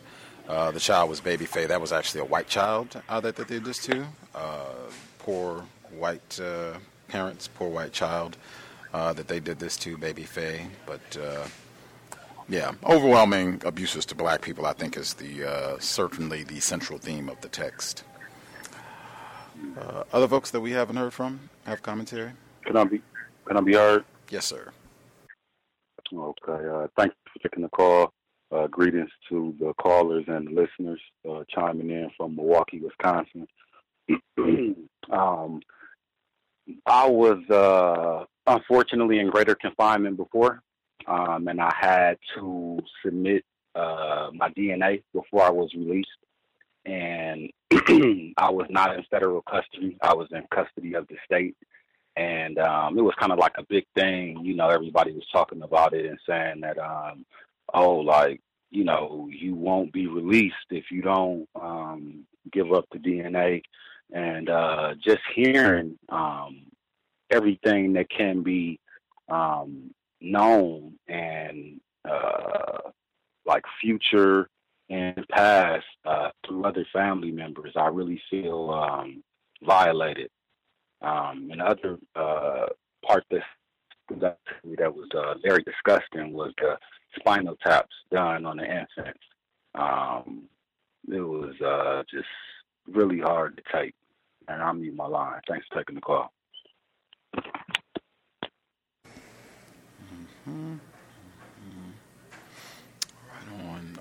Other folks have commentary they wanted to add. Anyone we haven't heard from, if you would like to chime in, feel free. The number again, 641-715-3640. The code is 564-943-pound. Anybody else that we have not heard from have commentary?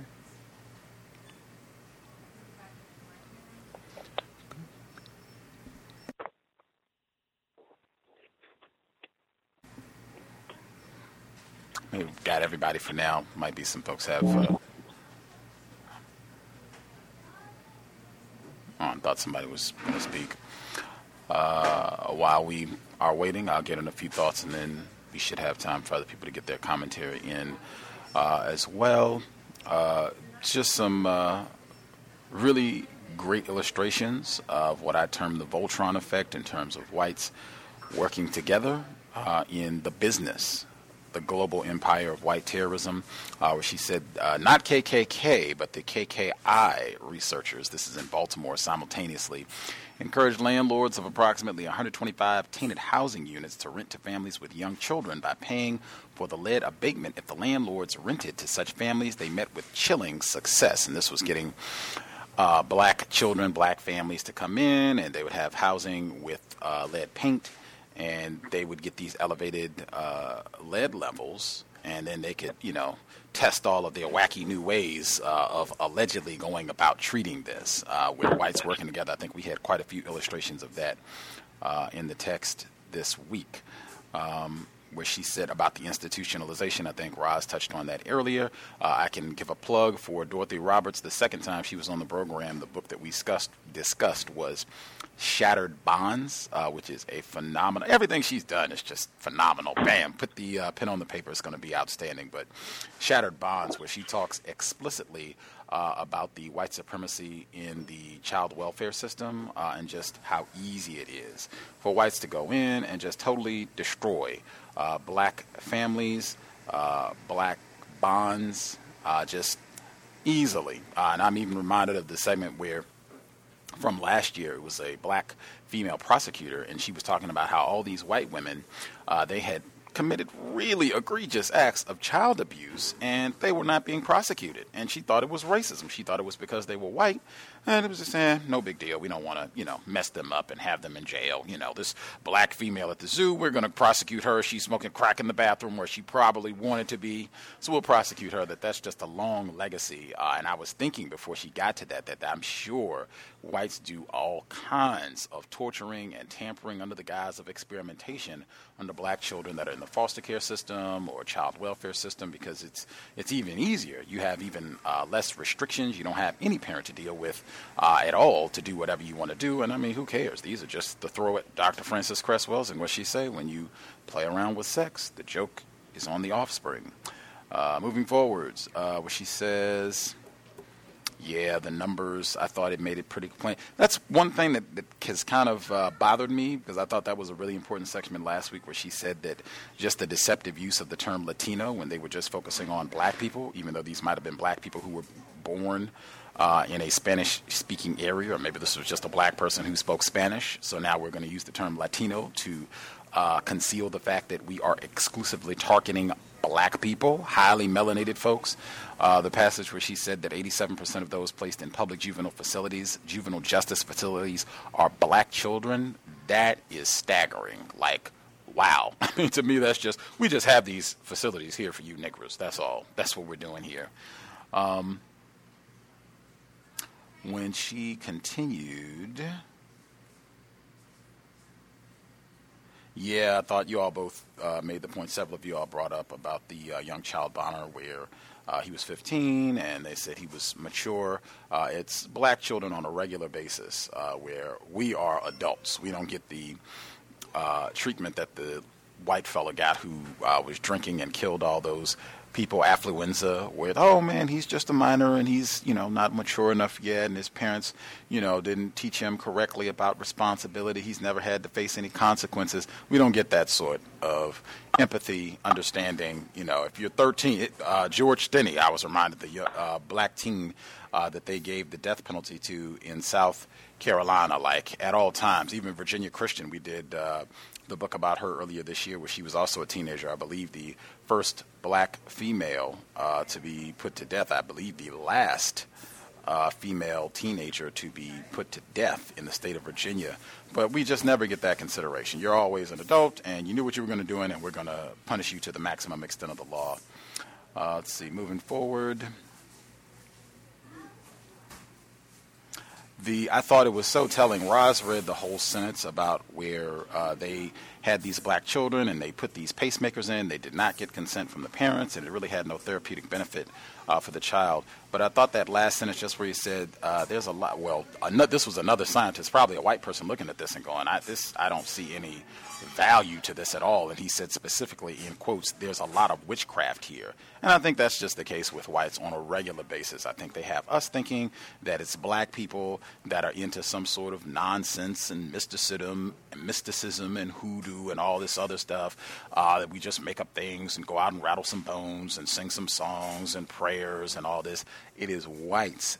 They are the ones that are into, I think we said this on the program many times before, that white supremacy and the occult or Satanism, that these could be synonyms for the same thing, that it's them, that they are coming with all sorts of activities just in terms of the spiritual warfare against black people, and this is just another component of the religion of white supremacy. We'll go in under the guise of we're doing some sort of good, we're trying to help you out, and we're just going in to further destroy you and to do it in a manner that is going to bolster us on all levels, even the spiritual white supremacy warfare that we're waging against you. That sentence really stuck out to me for a lot.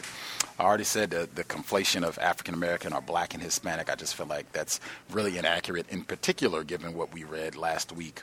It was funny, someone asked me, did she talk about vaccinations in this book? And I told them we haven't read it all, so I had the feeling it was going to come up. I did not know it was going to come up this week in the book, where she talked about the suspicion that black people have about vaccines. The only thing that I said was that you have a sizable number of whites who have also raised concerns about vaccines and said they don't want it either. So it's not like it's just black people being scary or suffering from iatrophobia because of the long history of white terrorism in the medical industry and all areas of people activity. Atlanta popped up in the book several times this week as a former Atlanta resident. Woo! It is no fun being a black person in Atlanta. James Brown said that. Supreme Court Justice Clarence Thomas said that. Man, that is a tough area of the world. Whites have got it on lock. They have mastered the art of breaking black people. I would say breaking black males in particular. They have perfected that science in the state of Georgia. the all-white jury, they were talking about all of these black males, Calvin Johnson, who get locked up, some suspicion of you raped a white woman or reckless eyeballing or whatever they want to detail it.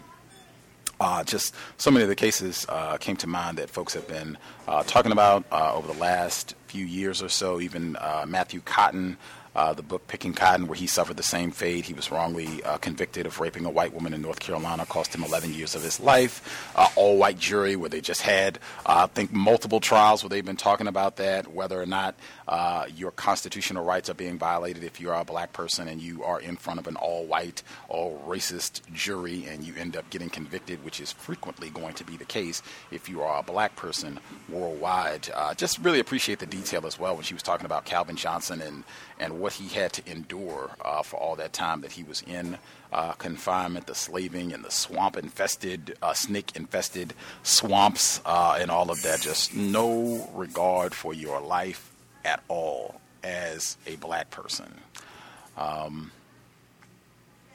I thought the statistics that she gave a little further down, she was talking about Calvin Johnson, where she was talking about I'll just give the whole paragraph. She mentioned O.J. Simpson's Dream Team, Barry Scheck and Peter Neufeld, lawyers at the Cardozo School of Law in New York. So far, DNA evidence has helped them and the 15 to 20 similar projects they have inspired to exonerate more than 328 inmates, including Clerk Bloodsworth and Earl Washington Jr., who was sentenced to die in Maryland and Virginia, respectively.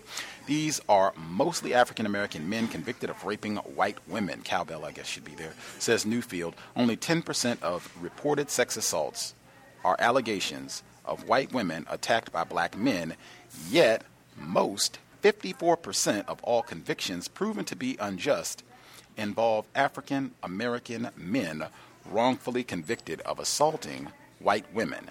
This is a crime that seems associated with many wrong convictions. I thought that was extremely important because that trend has been the case for the entirety of white supremacy, it seems, at least for the last 150 years. Ida B. Wells talked about that extensively. Any white woman, all she has to do, drop a few tears, that nigger raped me, and your life is probably going to be over. Let's see. The DNA evidence I thought was really important. Can I hit Dorothy Roberts again? I said I'm an unabashed fan, and she's been here 3 times. Her third book, when she was here in 2011, Fatal Invention, she talks about all of the DNA stuff. This book was published before Fatal Invention. I'm sure she would have referenced that book too if this book had been, or if Dorothy Roberts' work had come out earlier. But that book came out in 2011. But she talked about all this. We talked about all of this in detail. And when they have shows, the program, I think it was on PBS with Dr. Henry Louis Gates, about, we're going to go back through your family and your DNA and all that, do the testing. And she said, I have great suspicion about all of this, given the history of white supremacy, given what we've read in this book, almost the entirety of it now. All black people should have astronomical suspicion about whites coming to us for anything, saying, hey, let me get a little bit of your genetic material, and we're going to go through it, and this is going to really hook you up. You're going to be able to tell you about your great-great-great-great-great-great-great-great-grandmother and great-grandfather and what part of the continent you came. It's going to be great. It's going to be great. Just let us get a little genetic material, and we'll get you documentation. We'll sign it. We'll get the best white scientists to get right back to you. Grand suspicion. Whites stockpile this information. I'm so glad that she went through that in detail. Dorothy Roberts in Fatal Invention, she went through a lot of the same areas in terms of inmates. I think she even included, this has stepped up to if you are arrested, you haven't even been convicted. You can be detained, for anything, much less you can be convicted when you are innocent. But, you can be detained, arrested when you have done nothing, and that they can take a DNA sample, and then they have that in their files. They have that on record. It's nothing. You really have no recourse to get it back. They can lie to you. They can who knows how long they have this material on file. What are they doing with it? Does this get outsourced to other just a myriad of concerns. And they lie. They lie all the time. So even if they have laws that are supposed to safeguard what can be done with this, can this information be shared, how long they hold to it, that's been the totality of this book, that they flagrantly violate these laws when it comes to black people. So, it's just, oh, my God, it's just so many things to consider. And I would encourage folks to check out Dorothy of Dorothy Roberts' books that I mentioned today, Fatal Invention and Shattered Bonds, because she goes into much further detail about these two crucial elements, child welfare and then all of the racism that's happening at the molecular science level with the CRISPR and collecting of genetic material. Let's see, moving forward. Oh, she just took the words out of my mouth. The United States laws prevent the federal government from retaining DNA samples of the innocent, but the states are doing just this, which I would expect white people to do.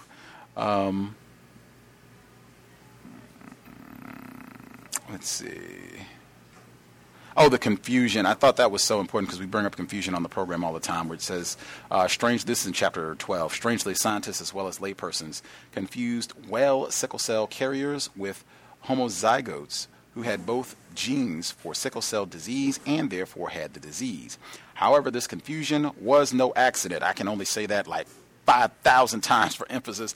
This confusion was no accident. In my view, any form of confusion that is to the detriment of black people, it should always, like the position should be, this was a deliberate act of white supremacy until proven otherwise. Anything that comes out where it's confused, whoops, we said the wrong thing, whoops, we got that wrong, we stapled it wrong, we missed, whoops, my bad, and it's to black people's detriment. You did it intentionally. This was a deliberate act of white supremacy. White people never, ever, for any reason, should get the benefit of the doubt that this was just, oh, my bad, we just, we messed one up. Give us another chance and we'll get it right. No. She continues with that. It resulted in profits for the ortho pharmaceutical company of McNeil Laboratories, the company that sold the so-called sickle cell screening test, which did not differentiate between the sickle cell trait and the sickle cell disease. I can only conclude that this was done deliberately, that they just wanted to make an excuse to not hire black people. She touches on the eugenics, comes right back in. This is an excuse now for us to recommend that you niggers not get married or not have children. We certainly do not want too many melanated babies popping out. White genetic annihilation is always at the forefront of our thinking, and just any excuse in general just to abuse and mistreat black people. Moving forward, another classic white supremacy. This is one of the things when we talk about words, when Mr. Fuller emphasizes that I had never heard anyone before. I heard Mr. Fuller when he said that just deceptive use of words, language, that is the primary tool of racist man, racist woman, racist child. And it's all in this book right here, where she says the very first sentence of the preamble of the National Sickle Cell Anemia Control Act, enacted in 1972 to foster sickle cell research, screening, counseling, and education, is untrue. 2 million Americans suffer from sickle cell disease. Actually, 2 million people were healthy carriers, and fewer than 100,000 Americans suffered from sickle cell anemia. Again, I just don't take the position that, oh, this is just white ignorance, that they're just so dumb and stupid that they...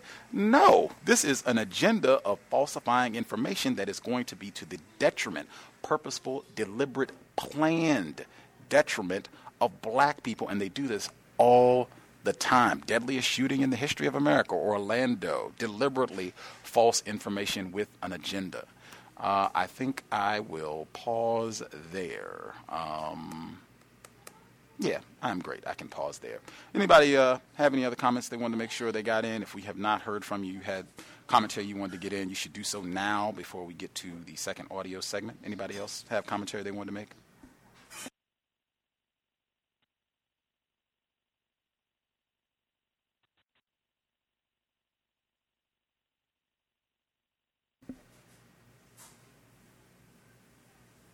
Everybody satisfied?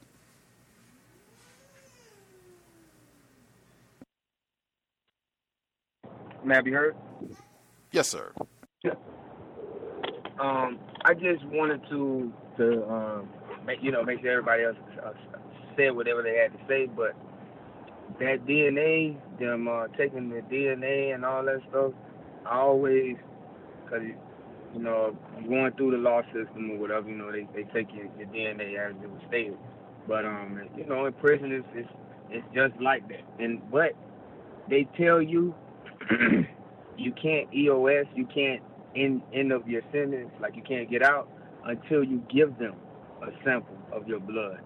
If they don't already, matter of fact, they already have other samples, but they make you do it again before you leave.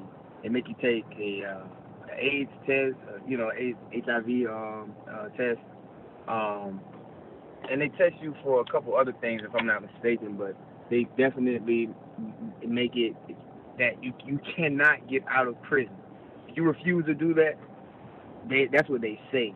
And then, now that I'm more educated, I feel like, they could make it happen where you never get out of prison just for not giving up your blood. And it made me think of, I'm not sure if you, excuse me, you or any of the listeners have seen the latest Incredible Hulk movie. Came out maybe, I'm not sure, 2009, 10, something. I'm not sure.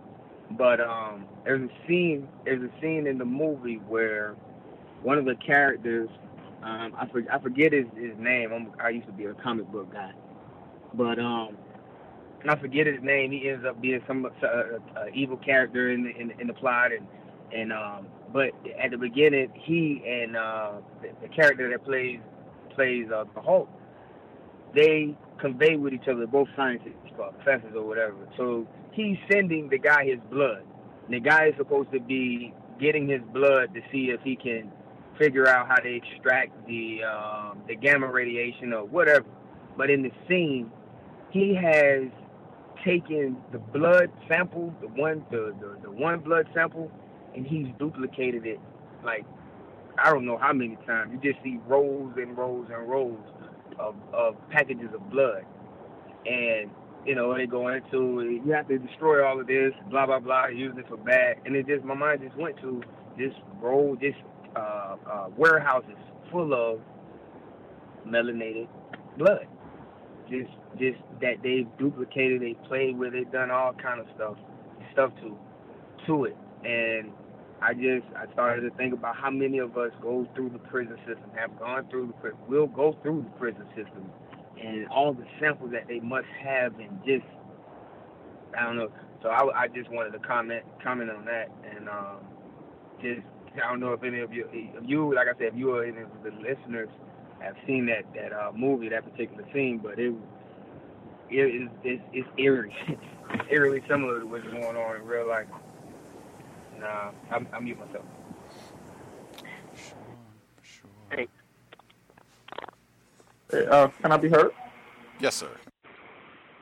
I just can't imagine them needing consent to do the DNA testing for people at this side of the prison system, being that they're already considered civilly dead, civil tier mortis by law.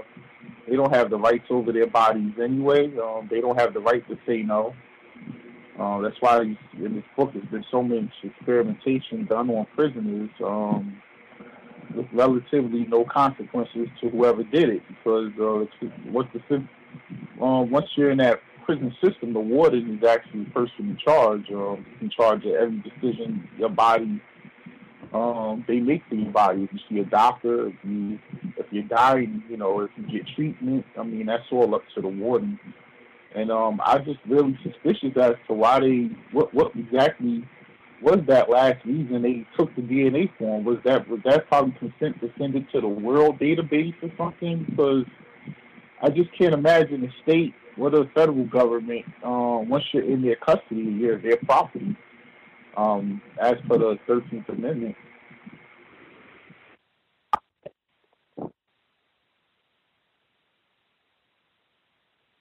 Hey, Gus. Yes, sir.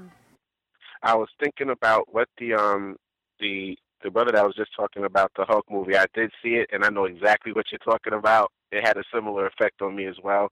But I was thinking with all of the collection of these DNA samples, and they're forcing all of these black males to submit their DNA, I think they're going to end up taking some of that DNA to falsely convict people, meaning the DNA that they have, especially if they do start duplicating it, like the guy was saying in the Hulk movie, that they will essentially start sprinkling your DNA over a crime scene that you weren't at in order to falsely convict you. Almost like how back during the crack era, some cops were known to like kill black people, and it's I think it was Biggie said it in the song, sprinkle some crack on it and make it drug related, like that sort of thing.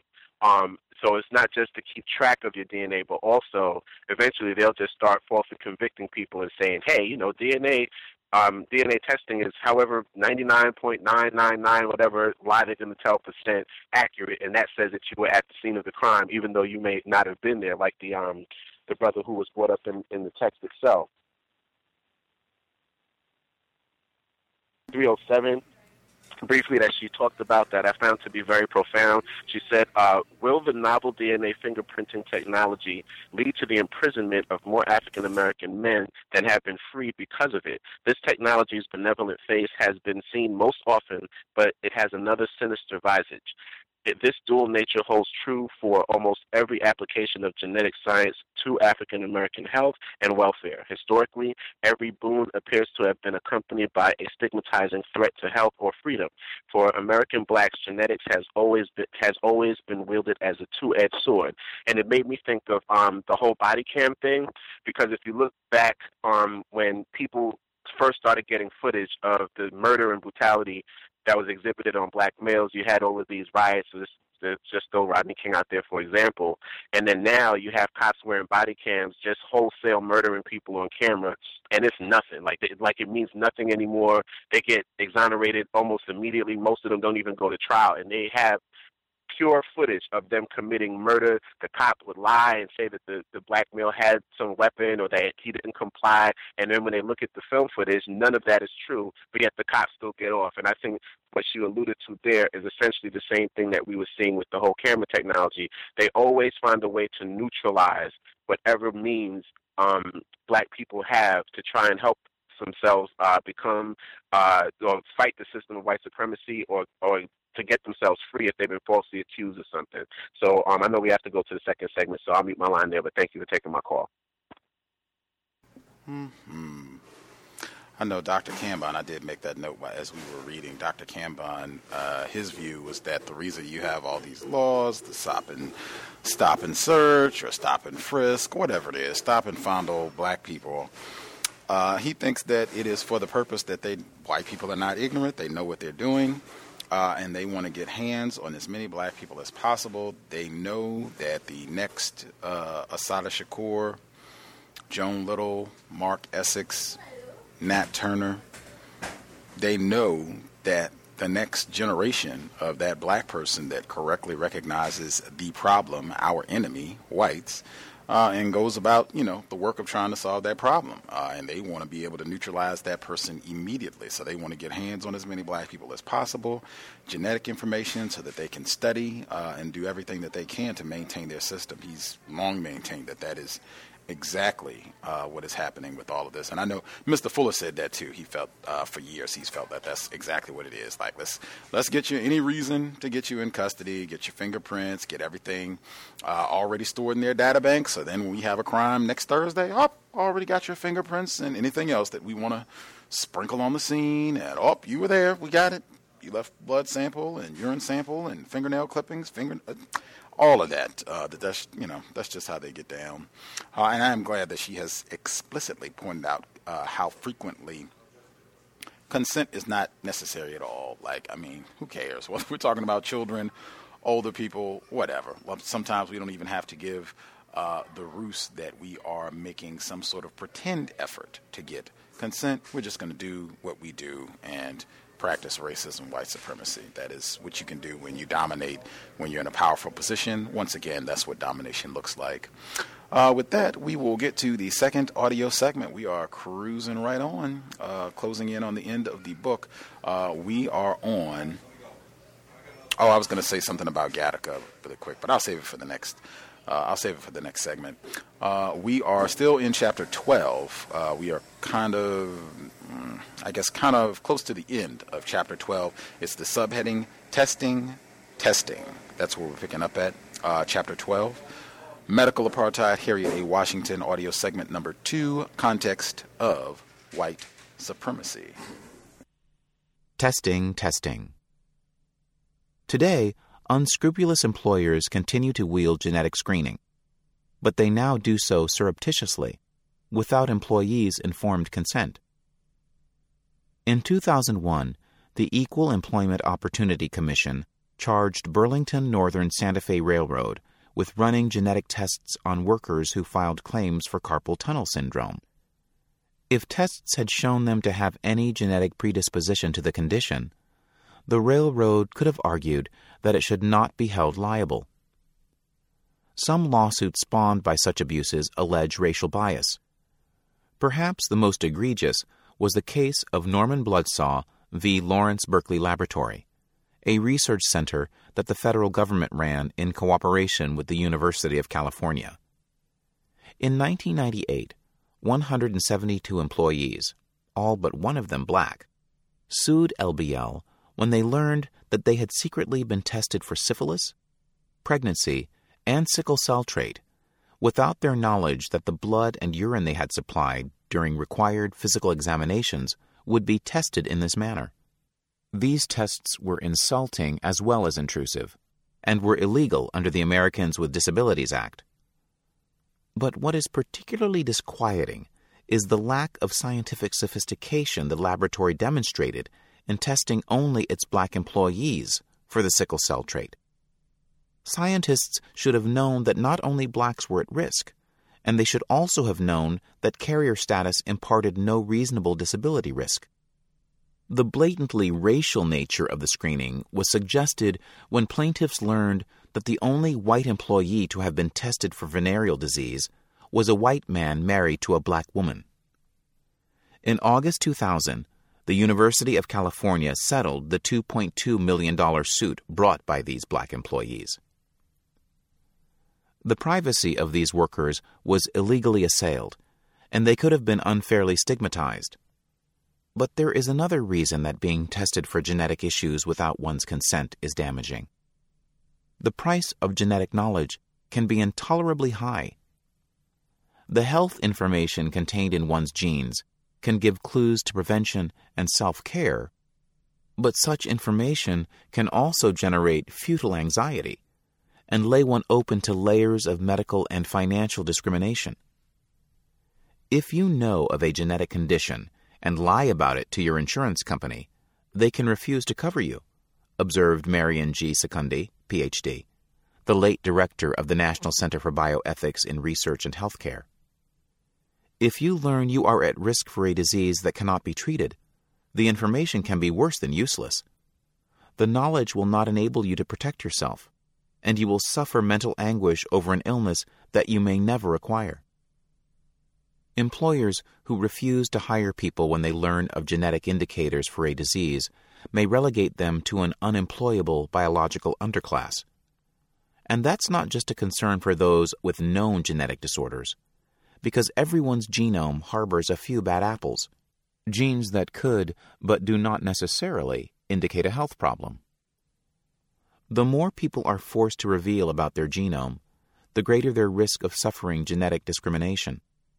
Currently, black people are most likely to be subjected to such testing, in large part because testing for sickle cell disease is the most common genetic screen used by employers and insurers.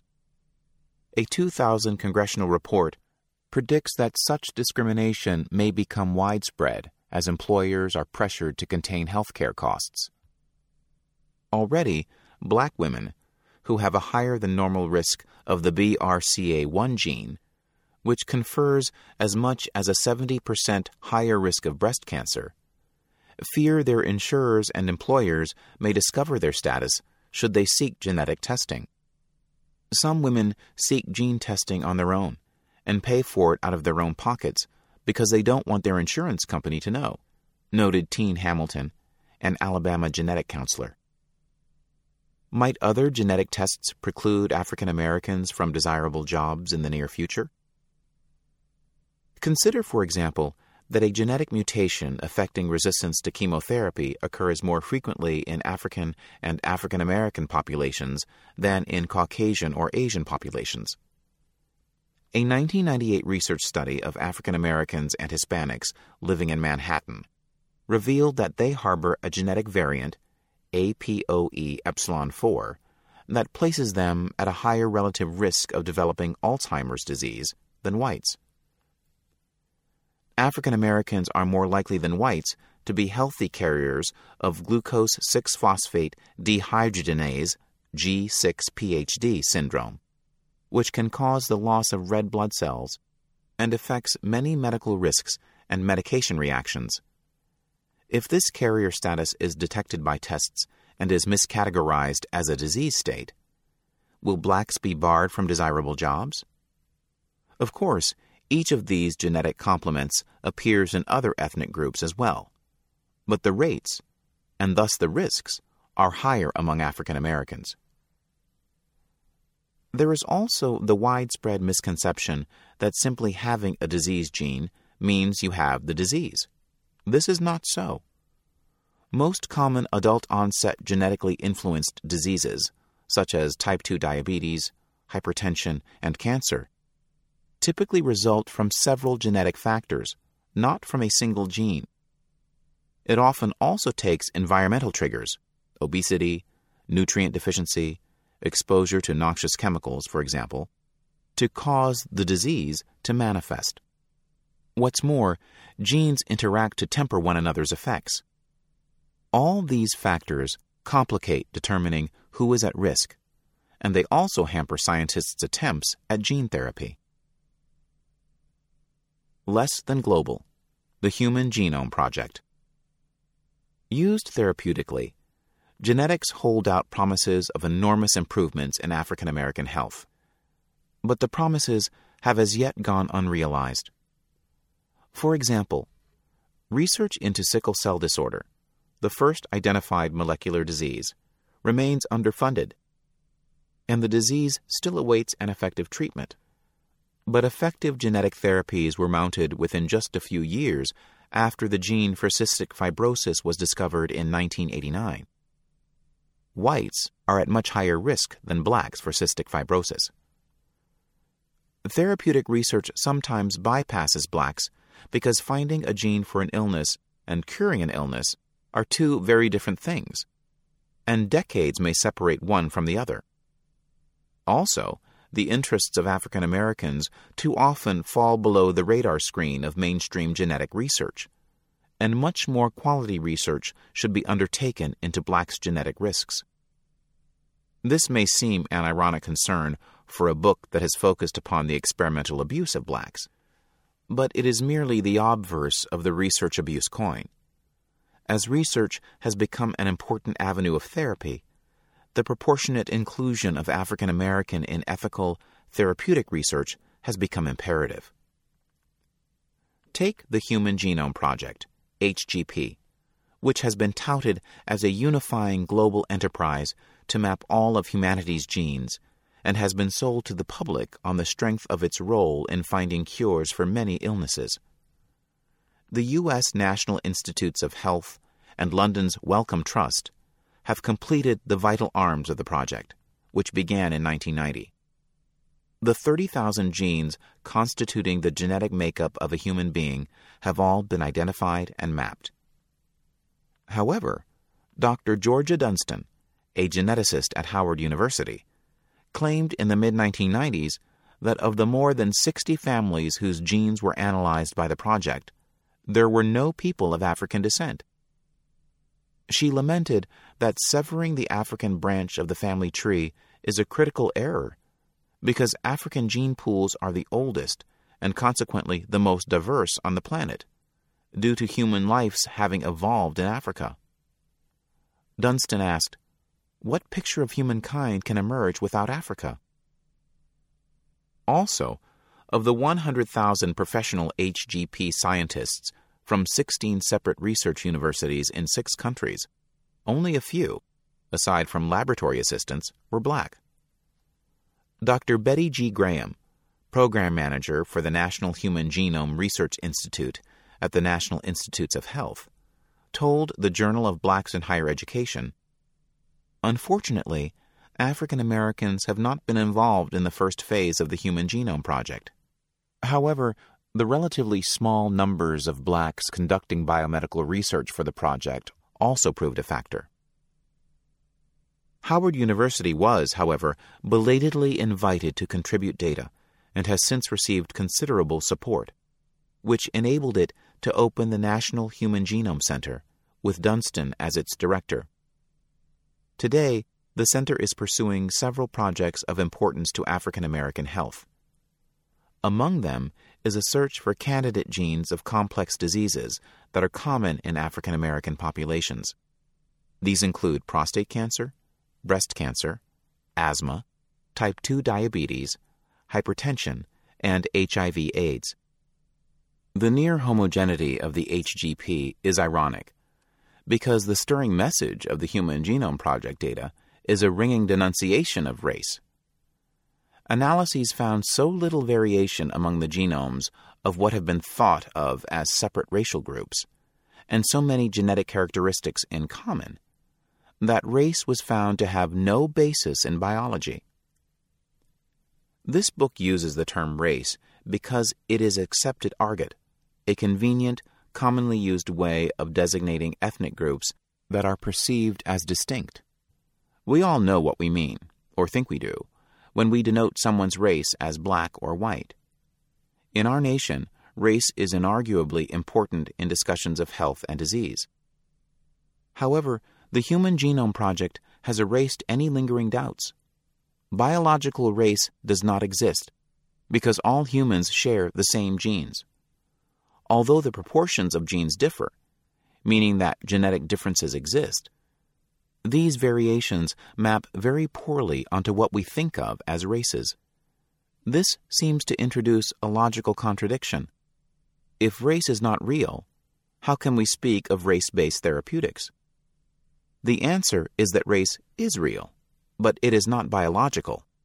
It is social. What correlates very closely to most racial differences in life expectancy, mortality, disease susceptibility, and survival is the race to which one is perceived as belonging. This is contrary to conventional wisdom and at first blush seems easily refuted. The racial differences between an Icelander and a Nigerian seem obvious.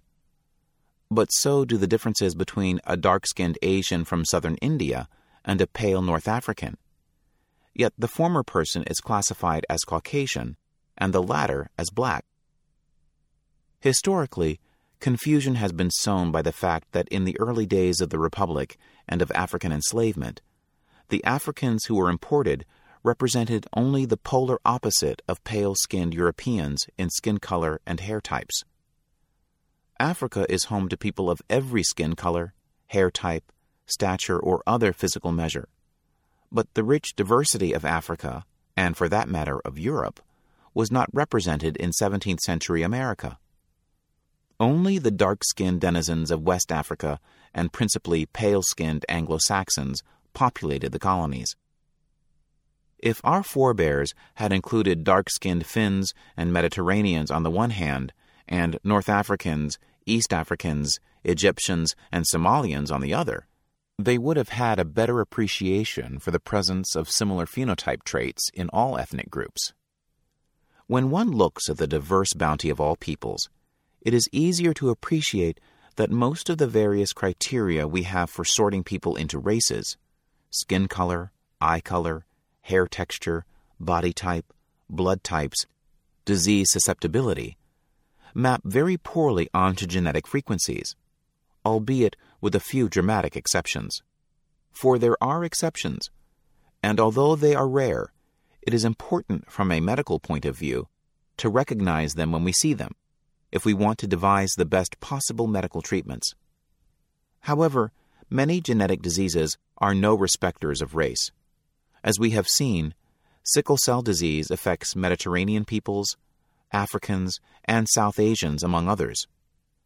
The autoimmune disorder sarcoidosis afflicts principally African Americans and Scandinavians. Some genetic risk factors for diseases such as heart disease, prostate cancer, and low birth weight are present in African Americans, but not in Nigerians and West Indians, suggesting that factors other than African heredity are at work. Today, the commercial marketing of genetic theories is being undertaken with data from the HGP, with African American markets very much in mind. A vital part of this marketing plan involves African American pharmacogenomics, the custom tailoring of medications to exploit genetic variations. But statistically, only a small percentage of genetic variations, about 0.1%, 1 in 1,000, can be laid to race. Exploiting that real one genetic difference in 1,000 to develop more effective medications for African Americans or for any other group is an exciting, very positive tool, especially if it can focus upon major killers such as cancer, heart disease, stroke, and HIV. However, most genetically distinct diseases and differences between ethnic groups account for only a small fraction of the illness and death in any community. Heart of Darkness. In the late 1990s, the Pharmaceutical Research and Manufacturers of America, PhRMA, boasted that its members had 99 medications in development that addressed the particular medical needs of African American patients. By 2004, that number had grown to 249 medicines. But these were not drugs tailored specifically to black patients' medical needs. Nearly all of these medications treated illnesses that African Americans suffer at higher rates than whites, which encompasses nearly every serious ailment. It is certainly laudable that drug companies are producing medications that address black health needs. However, the implication that these were tailored to racial needs is easily recognizable as a marketing ploy. The case of Bidal, a heart drug approved by the FDA in July 2005, is different. Bidal is an oral combination of two drugs, hydralazine and isosorbide dinitrate, that acts as antioxidants, widen blood vessels, and produce nitric oxide, which, Bidal makers say, provides beneficial effects for African American heart failure patients. It was developed for its potential to reduce deaths and serious illness among African Americans diagnosed with congestive heart failure. CHF is a condition in which the heart muscle, which has been weakened or otherwise compromised by injury or disease, fails to maintain circulation properly. The overwhelmed heart triggers a cascade of functional deterioration that culminates in a slow death. It is commonly fatal within a decade of diagnosis. People with congestive heart failure may suffer from constant fatigue, swollen legs, and respiratory problems. Or heart failure may be insidiously asymptomatic. Bidal's patent holders say their medication's mechanism of action addresses a genetic anomaly that makes African Americans particularly susceptible to CHF. This medication is in the vanguard of new commercial marketing of genetic therapies for blacks. Nitromed, the Cambridge, Massachusetts biotechnology firm that developed Bidal, claims that it is the first specifically tailored medication to treat congestive heart failure in an estimated 750,000 African American patients. Clearly, Bidal should be embraced and supported if it works to decrease death and disability due to CHF. But its marketing as an exclusively African American genetic medication is just as clearly troubling for both scientific and social reasons. First, is the medication driven by a true biological dimorphism in black heart patients, or is it the product of a fertile market? In an illuminating analysis in the Yale Journal of Health Policy, Law, and Ethics, Jonathan Kahn has weighed the medical evidence and found it wanting. His investigation reveals that Bidal began life not as a specialized medication tailored for African American heart patients, but as a heart drug aimed at the general public. Neither its first clinical trials in 1987, nor its patent application in 1988, mentioned racial applications. And only after the FDA Advisory Committee refused to approve Bidal's use for a general population in 1997 did Nitromed reanalyze 20-year-old data from its first trials, looking for possible special applications that might allow it to approach the FDA with a revised application. The Food and Drug Administration's Modernization Act had recently required inclusion of racial minorities and women in clinical trials, and in 1997, Surgeon General David Satcher drafted the resolution that made resolving racial health disparities a national priority. In 1998, Bidil was reborn as a black medication, rescuing the drug from pharmaceutical oblivion. But how did Nitromed make a case for Bidil's transformation from a medication for everyone to a genetic drug that addresses specific weaknesses in African Americans, even before clinical trials were conducted? Was it based upon a proven special utility for black patients? In part, Nitromed achieved this by creating a perception of CHF in blacks as a racially distinctive disease, then supplying the medication that was necessary to address this biological dimorphism. First, as Khan has pointed out, Bidil's makers made a case for CHF as a racial disease, claiming that there is a huge difference in the mortality rate between black and white patients with CHF. Nitromed scientists claimed that CHF kills blacks at twice the rate it does whites, and publications from Science to Today in Cardiology, as well as press releases from the Association of Black Cardiologists, affirmed this disparity. But the data contradict this claim. It is true that proportionately twice as many blacks as whites died of CHF in 1988, but reducing the rate of heart failure in African Americans has been a medical success story, and by 2003 the gap had nearly closed.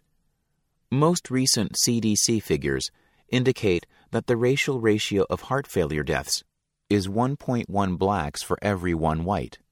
They are almost identical. Khan traced the provenance of Nitromed's widely disseminated figures and found that they were based upon very old studies, including National Heart, Lung, and Blood Institute (NHLBI) data collected in 1995. At the time Nitromed was using this data, it was already woefully outdated and no longer accurate.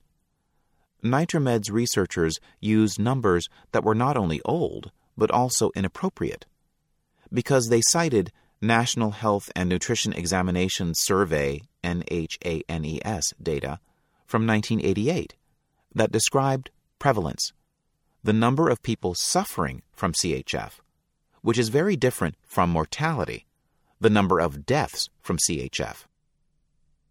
One 1987 study does not seem at first blush to support the Nitromed figures because it indicated that 1.8 black men died of CHF for every affected white man, and that 2.4 black women with CHF died for every afflicted white woman. But in addition to being old, superseded figures, these figures describe deaths within a specific age range, from 35 to 74. Thus, they reveal a serious disparity in the age at death, not in absolute deaths. The same percentage of blacks and whites die of CHF. But 50% of blacks who die of CHF are between the ages of 35 and 74, while only 30% of whites who die of CHF are 74 or younger. Most whites who die of CHF do so quite late in life.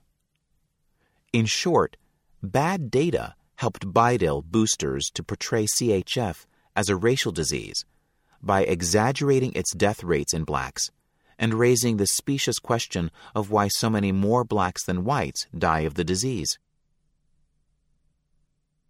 Nitromed explained that only physiology could explain such a dramatic disparity in the death rate. In doing so, Bidil's promoters discount the well-substantiated research into myriad non-genetic factors that drive CHF death rates. Non-genetic interventions in the form of better access to medical care, more preventive lifestyle changes, and high-tech interventions have already cut the African American CHF death rates from twice that of whites in 1988 to essentially the same as whites in 2003. This fairly quick reduction didn't emanate from genetic techniques or changes, and thus strongly suggests that non-genetic factors are most important. So does recent research that suggests heart failure is fed by hypertension and kidney disease. Hypertension in blacks, in turn, has been shown to be driven by stress, including the stress of racism, by diets that are high in fat, possibly by salt sensitivity, by overweight, and by obesity. There is even evidence that hantavirus infection spread by rodents in urban settings can cause kidney disease and hypertension. So can exposures to some poisons in such urban settings. A slew of reports, beginning with those published by the New England Journal of Medicine in February 1998, have shown that limited access to high-tech care has also fed blacks higher mortality from heart disease. But researchers and news articles that discuss the merits of Bidil tend to give the non-genetic factors short shrift. As Kahn points out, Clyde Yancey, a black cardiologist on the steering committee of Bidil's trial, says that the data do not support socioeconomic factors as important contributors to the excess mortality rate seen in African Americans affected with heart failure. Bidil patent holder J. Cohn, M.D., and his colleagues wrote papers positing a genetic mechanism for CHF in blacks, a pathophysiology found primarily in black patients that may involve nitric oxide insufficiency, which makes the cause of their heart failure different from that of whites. Clyde Yancey agreed, saying, "Heart failure in blacks is likely to be a different disease," and adds, "The emerging field of genomic medicine has provided insight into potential mechanisms to explain racial variability in disease expression." But even if the putative difference in nitric oxide metabolism were found primarily in African American patients, this would not mean that all African American patients in heart failure harbor it, or even most African American patients. Nor would it mean that such an anomaly is restricted to blacks.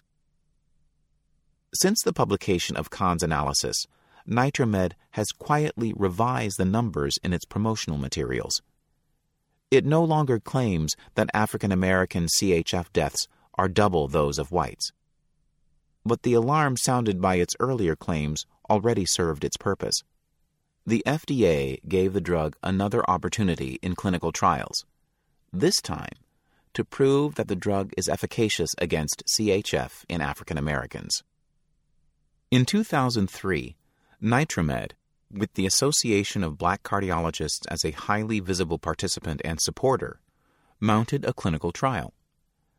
NitroMed enrolled 1,050 African Americans for the trial of Bidil as a treatment for heart failure in African American subjects. The trial was called AHEFT, an acronym for the African American Heart Failure Trials, and it tested Bidil not on its own, but in conjunction with fully approved heart medications. In August 2004, the clinical trials to demonstrate Bidil's safety and efficacy were halted because, its makers say, the results were clearly beneficial to blacks suffering from heart failure. The results showed that 6.2% of patients given Bidil died. 10.2% of patients who did not receive Bidil died, constituting a 43% survival advantage for those taking the medications. The FDA has approved Bidil's race-based labeling. This means that although a doctor may choose to prescribe it for non-African Americans in an off-label use, insurers will not have to cover its cost for them. The study should have included whites in order to provide evidence that the drug works differently in blacks. But because the patents for use in all races will expire in 2007, there is no economic incentive to test the drug in whites. NitroMed will hold the patent for the use of Bidil in blacks until 2020. In an ironic twist, whites are being subjected to racial exclusion by being denied access to testing or use of a heart drug that could benefit them or even save their lives. NitroMed stock rode the good news from the AHEF trials to a 73% leap in share price. Because it was tested only with other drugs, Bidil typically will be prescribed for use in concert with other drugs, not instead of them, so that Bidil will not compete in the marketplace with established heart medications. This will help Bidil sales, and this could even explain why Bidil was tested only against a placebo. Had Bidil been tested alone, researchers would have run the risk that the study results could have been different, finding that Bidil provided less protection to Black patients than standard medications. Because heart disease is the number 2 killer of Blacks and whites, Bidil should be embraced if it indeed conveys a racial benefit to Blacks with CHF. So should any therapy that accurately targets clinically meaningful disease vulnerabilities in African Americans. But the development of a genetic drug for what has been newly dubbed a racial disease also raises long-term issues that temper its immediate benefits. We soon will see other medications marketed for genetically distinct populations of African Americans. The glaucoma medication Travatan is being promoted to African Americans as the first glaucoma drug to demonstrate greater effectiveness in Black patients, although the FDA-required informational insert indicates in fine print that eye color may be a better indicator of its effectiveness than race. Prostate cancer therapies genetically tailored for African American men are in the pipeline. Recently, 89% of breast cancer tumors from African American women tested positive for a newly found gene, BP1, compared with 57% of those from Caucasian women. Can a special medication tailored to the Black breast be far behind? It will also be important for African Americans to study and, where applicable, to support such research efforts by joining ethical therapeutic trials that offer the best possible safety protections. To find these trials, African Americans should discuss them with their personal physicians and consult resources available online that offer how-to primers on joining clinical trials. But unsurprisingly, given the subject of this book, I also advise African Americans to look before they leap. Although many Black cardiologists and many in the African American news media applaud the Bidil innovation, the specter of neo-racial disease based upon questionable genetics should give one pause for many reasons. African Americans must actively support the search for disease risks and therapies, but they must also be conscious of the long-term import of funneling scarce resources into race-based medications unless they provide the best therapeutic approaches. A genetic fix for a non-genetic disease is unlikely to be the most efficient approach. What's more, racializing CHF allows scientists and policymakers to ignore the environmental factors that are the chief causes of the racial heart disease disparity. Racial genomics also raises profound social questions. If physicians fall back into the antebellum habit of treating Black ailments according to race, will not this condemn many to poorer, stereotyped, less appropriate care? Because race is not a biological reality, medications based upon group biological differences will work only for some African Americans. This will lead to a false sense of security and will stymie the search for more inclusive, more efficacious, and, in a word, better treatments. We must recognize the powerful stigmatizing potential of genetic approaches to disease, especially when they are touted as the only approach. From tools that could release or convict, to the troubled history of genetic disease fixes that may provide cures or mere stigmatization, genetics offers a cornucopia of medical answers and pitfalls to Blacks. The next chapter gives the history of another mixed blessing: research into infectious diseases. And that's where we will pick up at for next Friday. Again, we are cruising towards the conclusion of the text. If folks would like to participate, the number to dial 641-715-3645. The code is 564943 pound.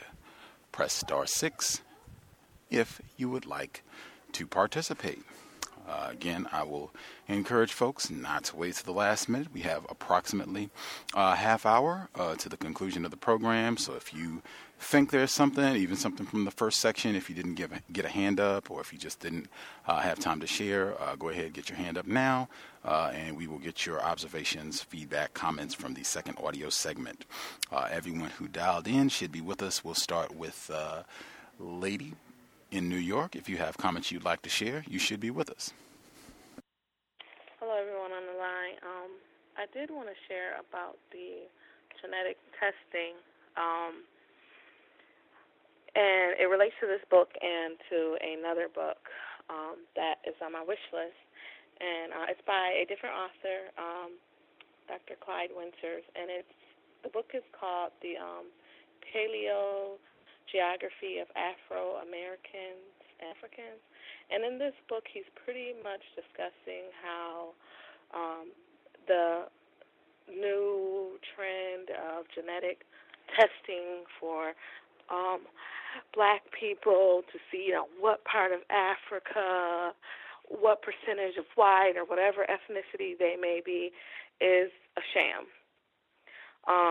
And I guess it's being that Africans are, the first modern humans, then they would contain all these varying genes.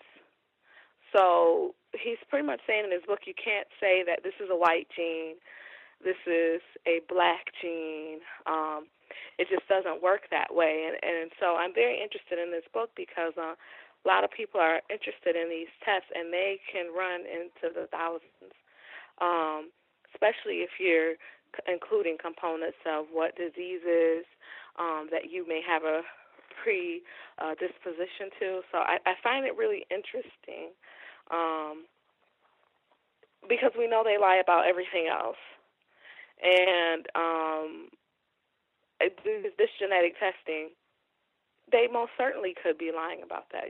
Most certainly could be using that in a way to either harm or just plain lie to black people. So I was very interested in this chapter, and I'm going to follow up by getting that book so I can read a little bit more about how this testing is kind of preying upon black people. So I will mute my line with that. Right on. Thank all the other folks who dialed in. If you have a hand up and would like to participate, you should be with us. Proceed.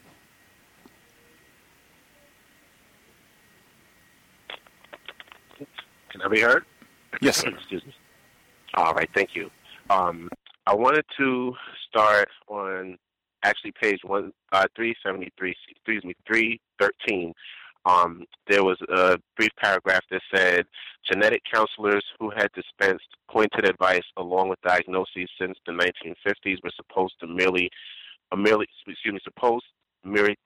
to provide diagnosis and disease information, but they still practiced virtually unregulated and many recommended abortion on the basis of testing that could not discern the trait from the disease.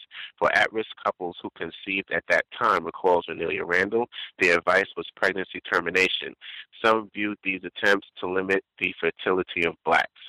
And it kind of made me think of it probably was the Zika virus of its day, because I sent you you and Thomas in New York an article that was talking about how massive numbers of people in South America who are afflicted with the disease are going to get record numbers of abortions. And these are places that are heavily Catholic, so they're really not for abortions. That's a cultural thing with them. So to even hear that, to me, like, this seems like what they were doing with sickle cell as well.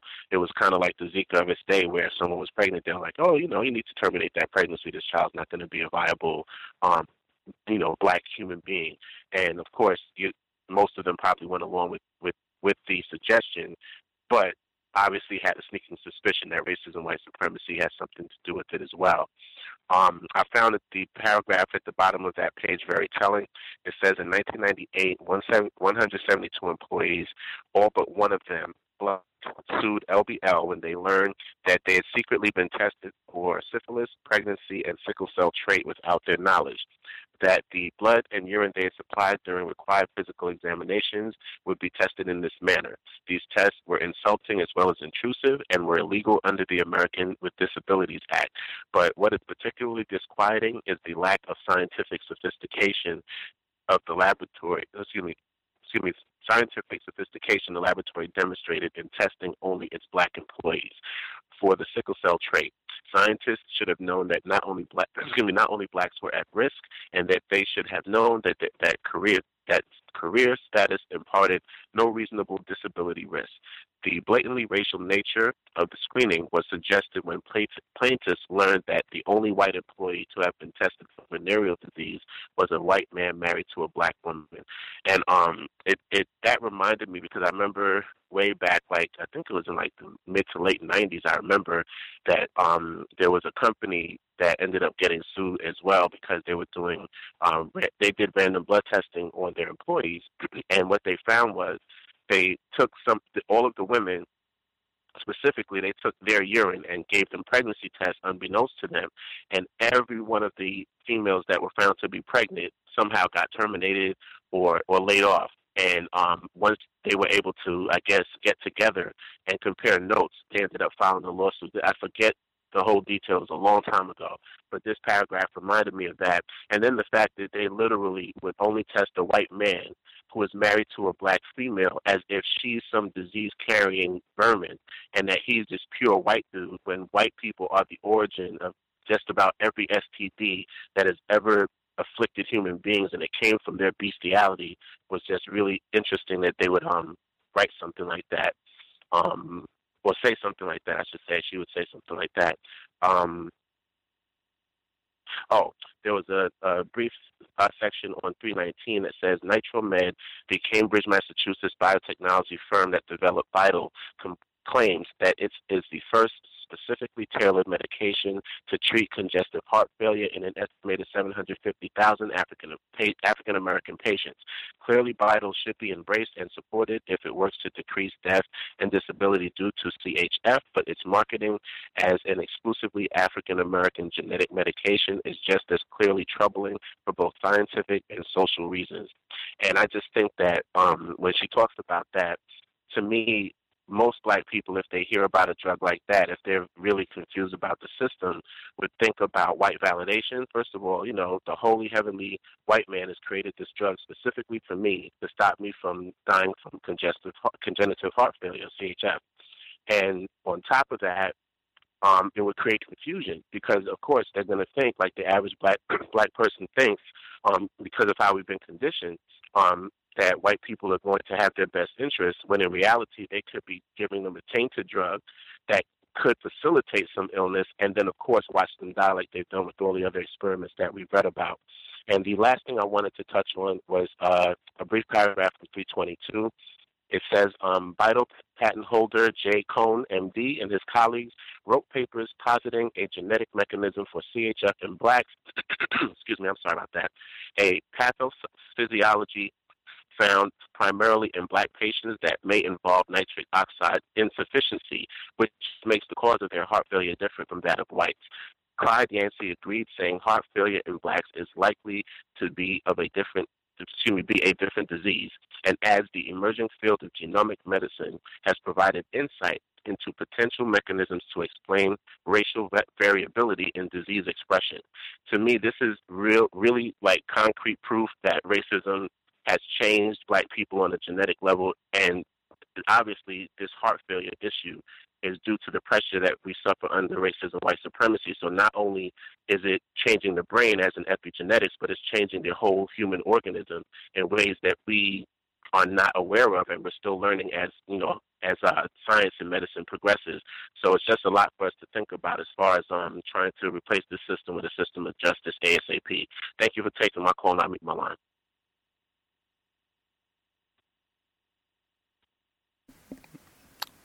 For sure.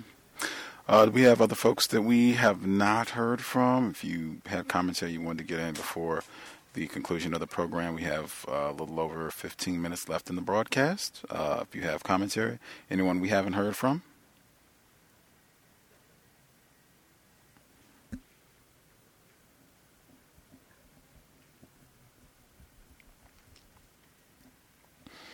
Everybody with a hand up, satisfied, I guess, or just listening or what have you?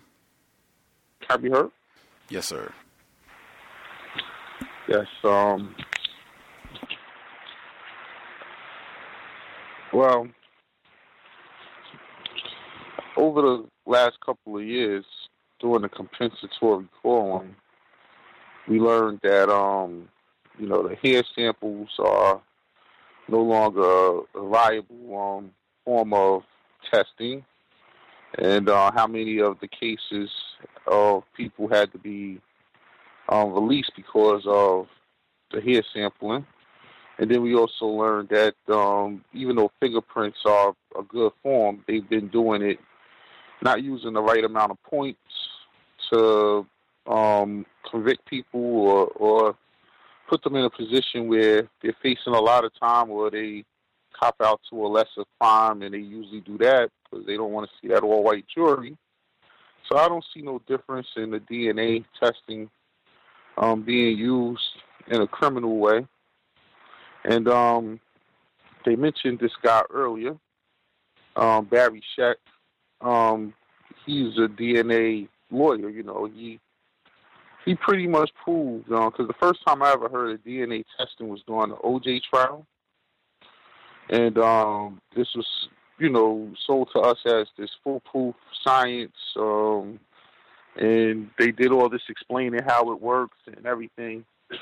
And Barry Scheck, he scrutinized every piece of DNA evidence collected by the police. I mean, every piece had a reasonable doubt attached to it. And it just shows me that it's not a foolproof science. If you have a good lawyer that's willing to go all the way with it, every piece could be scrutinized. So they're going to use this to lock up a lot more black people than they're going to free, definitely. And it's going to be not even doubted by black people because pretty much we feel as though DNA is the end-all, be-all. Whites never say what diseases that only they have. Like, they could talk about sickle cell or how much more black people are dying from this or that. But what diseases do only white people have? I would love to know. And lastly, I would say any drugs marketed to only black people, I would try to stay away from them because we already know under the system, anything they give to us would be a detriment to our health. And I'll mute my line. Right on. Any other folks that have commentary they want to get in? If we haven't heard from you, we have said a little less than 15 minutes. If you have commentary you want to get in.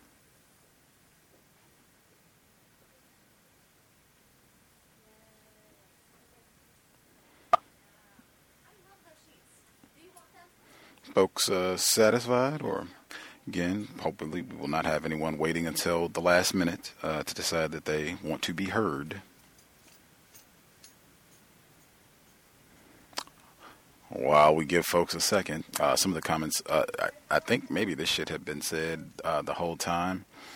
If anything would motivate, encourage black people, black scholars to really take an interest in science, hard science, medicine, technology, this should be it.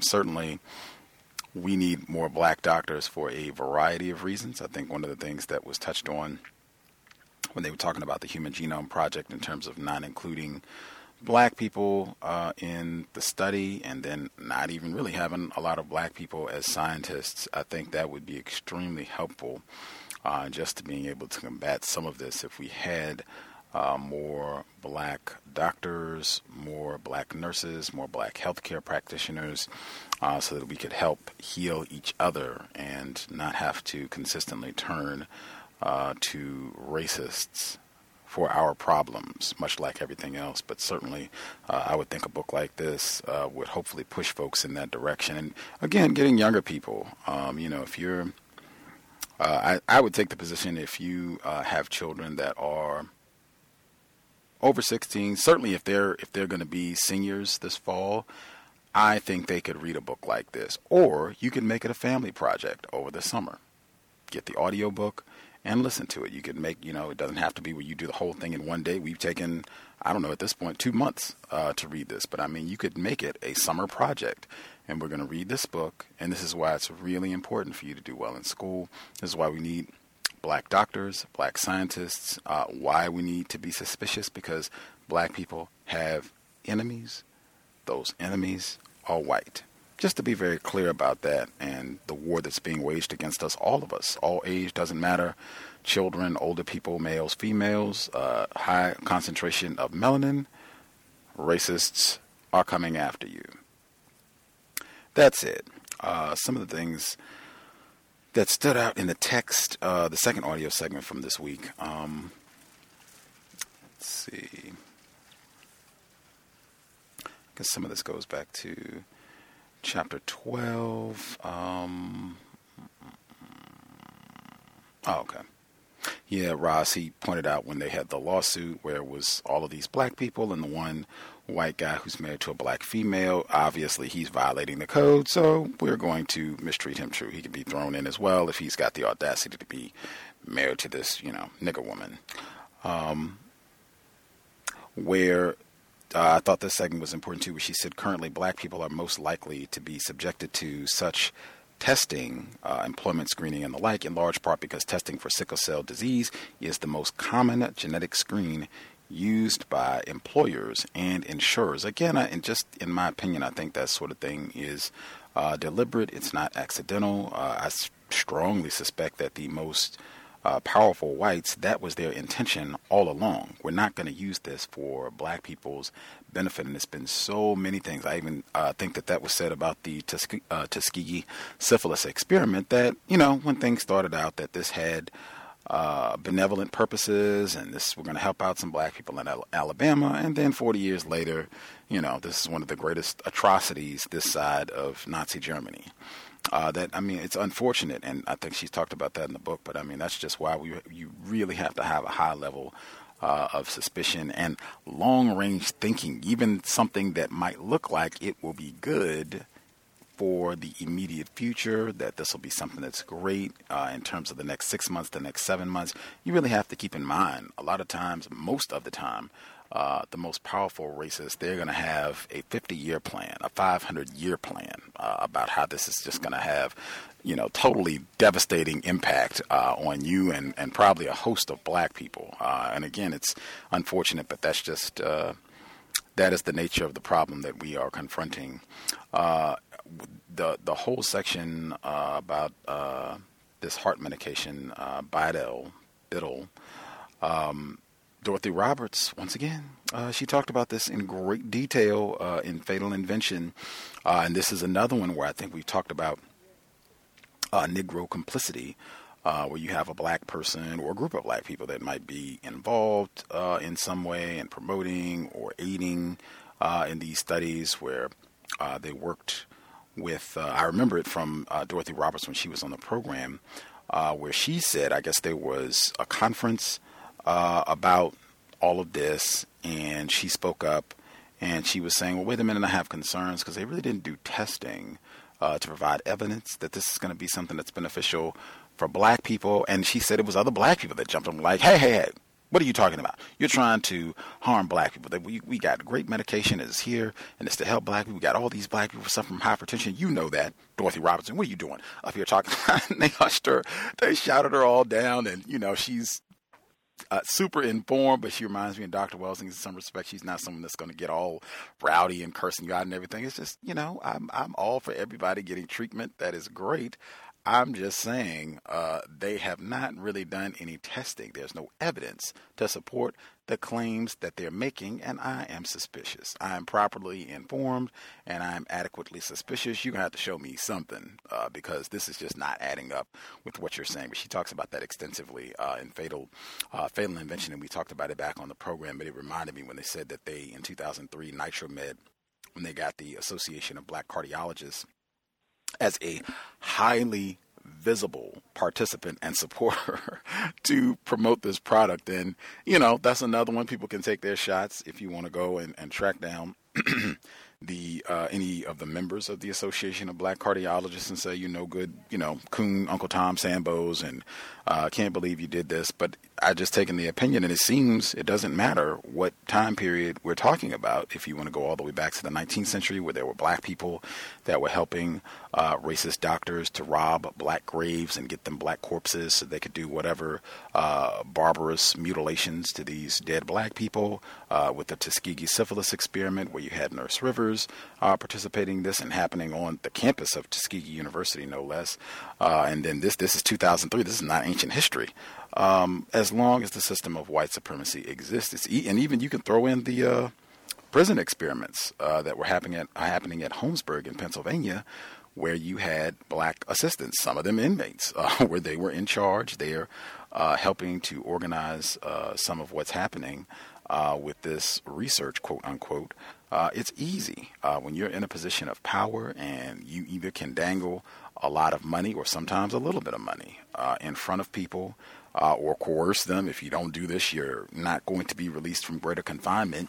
If you are in a position of power, and particularly if the people are confused, if the victims of racism, if they don't have adequate information about what it means to be white, that there is a war being waged against us, and what are correct things that I should be doing to combat and neutralize this war. And Dr. Welsing, I'm sure she would say, having black self-respect that would compel me to make sure that I'm doing the right thing by other victims of racism, other black people, and doing all that I can to not cooperate with racist white supremacists. If you don't have those things in place, it's just going to be real easy for you to just go along and, no problem. Sign up for this, we'll promote your Bidell experiment or whatever it is that you're doing. Interesting side note, I remember with the Bidell specifically, I remember Dorothy Roberts, black people are not quite as crazy as racists would have us believe. I remember she said that there were some black people who were saying exactly what Roz said, that, if you're going to be marketing some medication or drug or what have you, it's supposed to be exclusively for black people. I don't want it. Give me the one that's for the white people, because I know what you all have done for some years. If you got something that's supposed to be exclusively for black people, I don't want that one at all. And she said that that seemed to be a common sentiment at the time when you went out and just talked to typical black folks to gauge their thought, that we might not know all the details. Everybody hasn't read Medical Apartheid, but it seems like it was enough knowledge to know that there should be some suspicion that I'm not exactly ready to jump up and down and applaud because they have done this, and it's supposed to be exclusively to make everything all good with black people. I will pause there. Anybody have anything they want to make sure they get in before we get ready to wrap up, or is everybody satisfied? The one person I don't give a pass to from this book, though, Gus, is that judge. Here's a mention of a black judge who they said he had so many cases backed up. He was known throughout the whole country, and they were all had to do with malpractice cases to which black people were suing. I think in particular Columbia Presbyterian Hospital, and he held them up for so long that by the time they were seen, those cases were thrown out due to the length of time it exceeded, and the hospital was no longer liable. So that's one person, because he was in a position of power. He could have helped some people out, but he deliberately, held things up. I can't pass him up. I'm sure it is no coincidence that he got to the bench, and he would be the one that would be supposedly adjudicating that case. I'm sure that's not a coincidence at all that racists had their hand in him getting that job, that position in the first place, allowing him to be there. And again, it's been my observation, if a judge is doing something that's incorrect, from what we've seen, all the controversy about the recent Stanford case, where the judge, I just forgot his name, I'm a victim, but they felt that he did not do the correct thing in the Stanford rape case, and he let this little white miscreant off too lightly and didn't punish him harshly enough. White people intervened, and they made sure that he did not sit on the bench for the next case that came up for rape. That just happened. So that would be another one where, in my book at least, whites would still be most to blame, because even if this black person is doing something incorrect, white people are the ones that are responsible for that. They could have stopped in immediately, and I'm sure white people were not ignorant that, hey, this nigger on the bench is not seeing these cases. He is just letting this stuff pile up, for years. And this is, this is totally incorrect. This is not justice at all. We need to get him up out of here. White people have no problem firing and demoting black people when you, me, the rest of us, I'm sure, can talk about years of experience where white people have let us know that we were slacking on our job and we were going to be moving along. I'm sure they could have done the same thing to him if they wanted to, unless anyone here thinks that this black, I forgot, I can get his name exactly, unless anyone here thinks that, he was above all that, and whites, he was untouchable. Racists just couldn't do anything to get him off the bench. No, I think he was definitely touchable. It's just that that one there is just like, he could have seen these cases with poor black people. It just like put him in a real bad position, and he knew what he was doing. And for that reason, even though it very well could have been, the white people told him to do it, which is probably the case, and they put him there for that reason, which is true, but it's just a hard one right there, guys. I feel you. I believe, yep, we got it. It's, I have time. I can get this in. I really prefer having the books as an iBook, because it's so much easier, like just stuff like this where you can just do a keyword search and you can pull up anything you want. You can make highlights. If you go from device to device, at least if you have, Mac devices, if you go from Mac device to Mac device, you have all of your highlights and everything is preserved, all of your notes. It's just really a much easier experience. But yeah, this is Judge George B. Daniels of Federal District Court in Manhattan, who is black. We talked about this last week. It's in Chapter 11. Was profiled by the New York Times in December of 2004 as the unchallenged king of delayed decisions with 289 civil case motions pending for longer than 6 months, more than any other judge in the nation. By the time Brown was able to force a decision through a appellate court in November 2003, Isaac was 17 and Columbia was released as a defendant. As this book went to press, Sharice Johnson was scheduled for late 2006. This is the case we talked about last week where we were not able to find anything about this case and what happened to this family, where they just went in and decided they were going to do all these tests on these black children. We couldn't find any updated information. But yeah, as I said, it seems like white people were not ignorant about Judge Daniels and his meandering on the bench and not really getting around to do his job in adequate time. It seems like they were well informed about this and they chose not to do anything, to the detriment of the black people in this case and probably some other black people who had cases filed. So yeah, in my opinion, I'm sure it's white people are most to blame for him getting that job in the first place, and I'm sure whites are most to blame for him staying there when he was not doing an adequate job in the first place. They would have been the ones who could have removed him. So at least that would be the position I would take, that white people would still be most to blame. But I hear you. They're always, I guess I would just end saying it seems like there's always a good reason to not give black person to recognize them as a victim of racism. There always seems to be a good reason where we can not give a pass to a black person. Hey, Gus, it's so funny. I used to be really hardcore about that too, myself, and then as I developed a deeper understanding, I've really eased back off of that a lot. Like it's just you just understand. I think it's hard for us to fathom just how much we're under their control, and I think a lot of us fool ourselves, especially. And it's not, VGQ. People can feel how they want, especially people. I think the people sometimes have the most skewed views are the ones who feel that they're not victims at all. And it kind of reminds me of Harriet Tubman, saying, I could have freed so many other people if only they knew they were slaves. It's that same mentality, and we don't understand just how much our lives are orchestrated. And that's what I'm really understanding on the deepest level and have come to the realization of in the last few years. But there's a section that I found to be very important. It's very short, but it's one paragraph on page 317. She says, this book uses the term race because it is accepted argot, a convenient, commonly used way of designating ethnic groups that are perceived as distinct.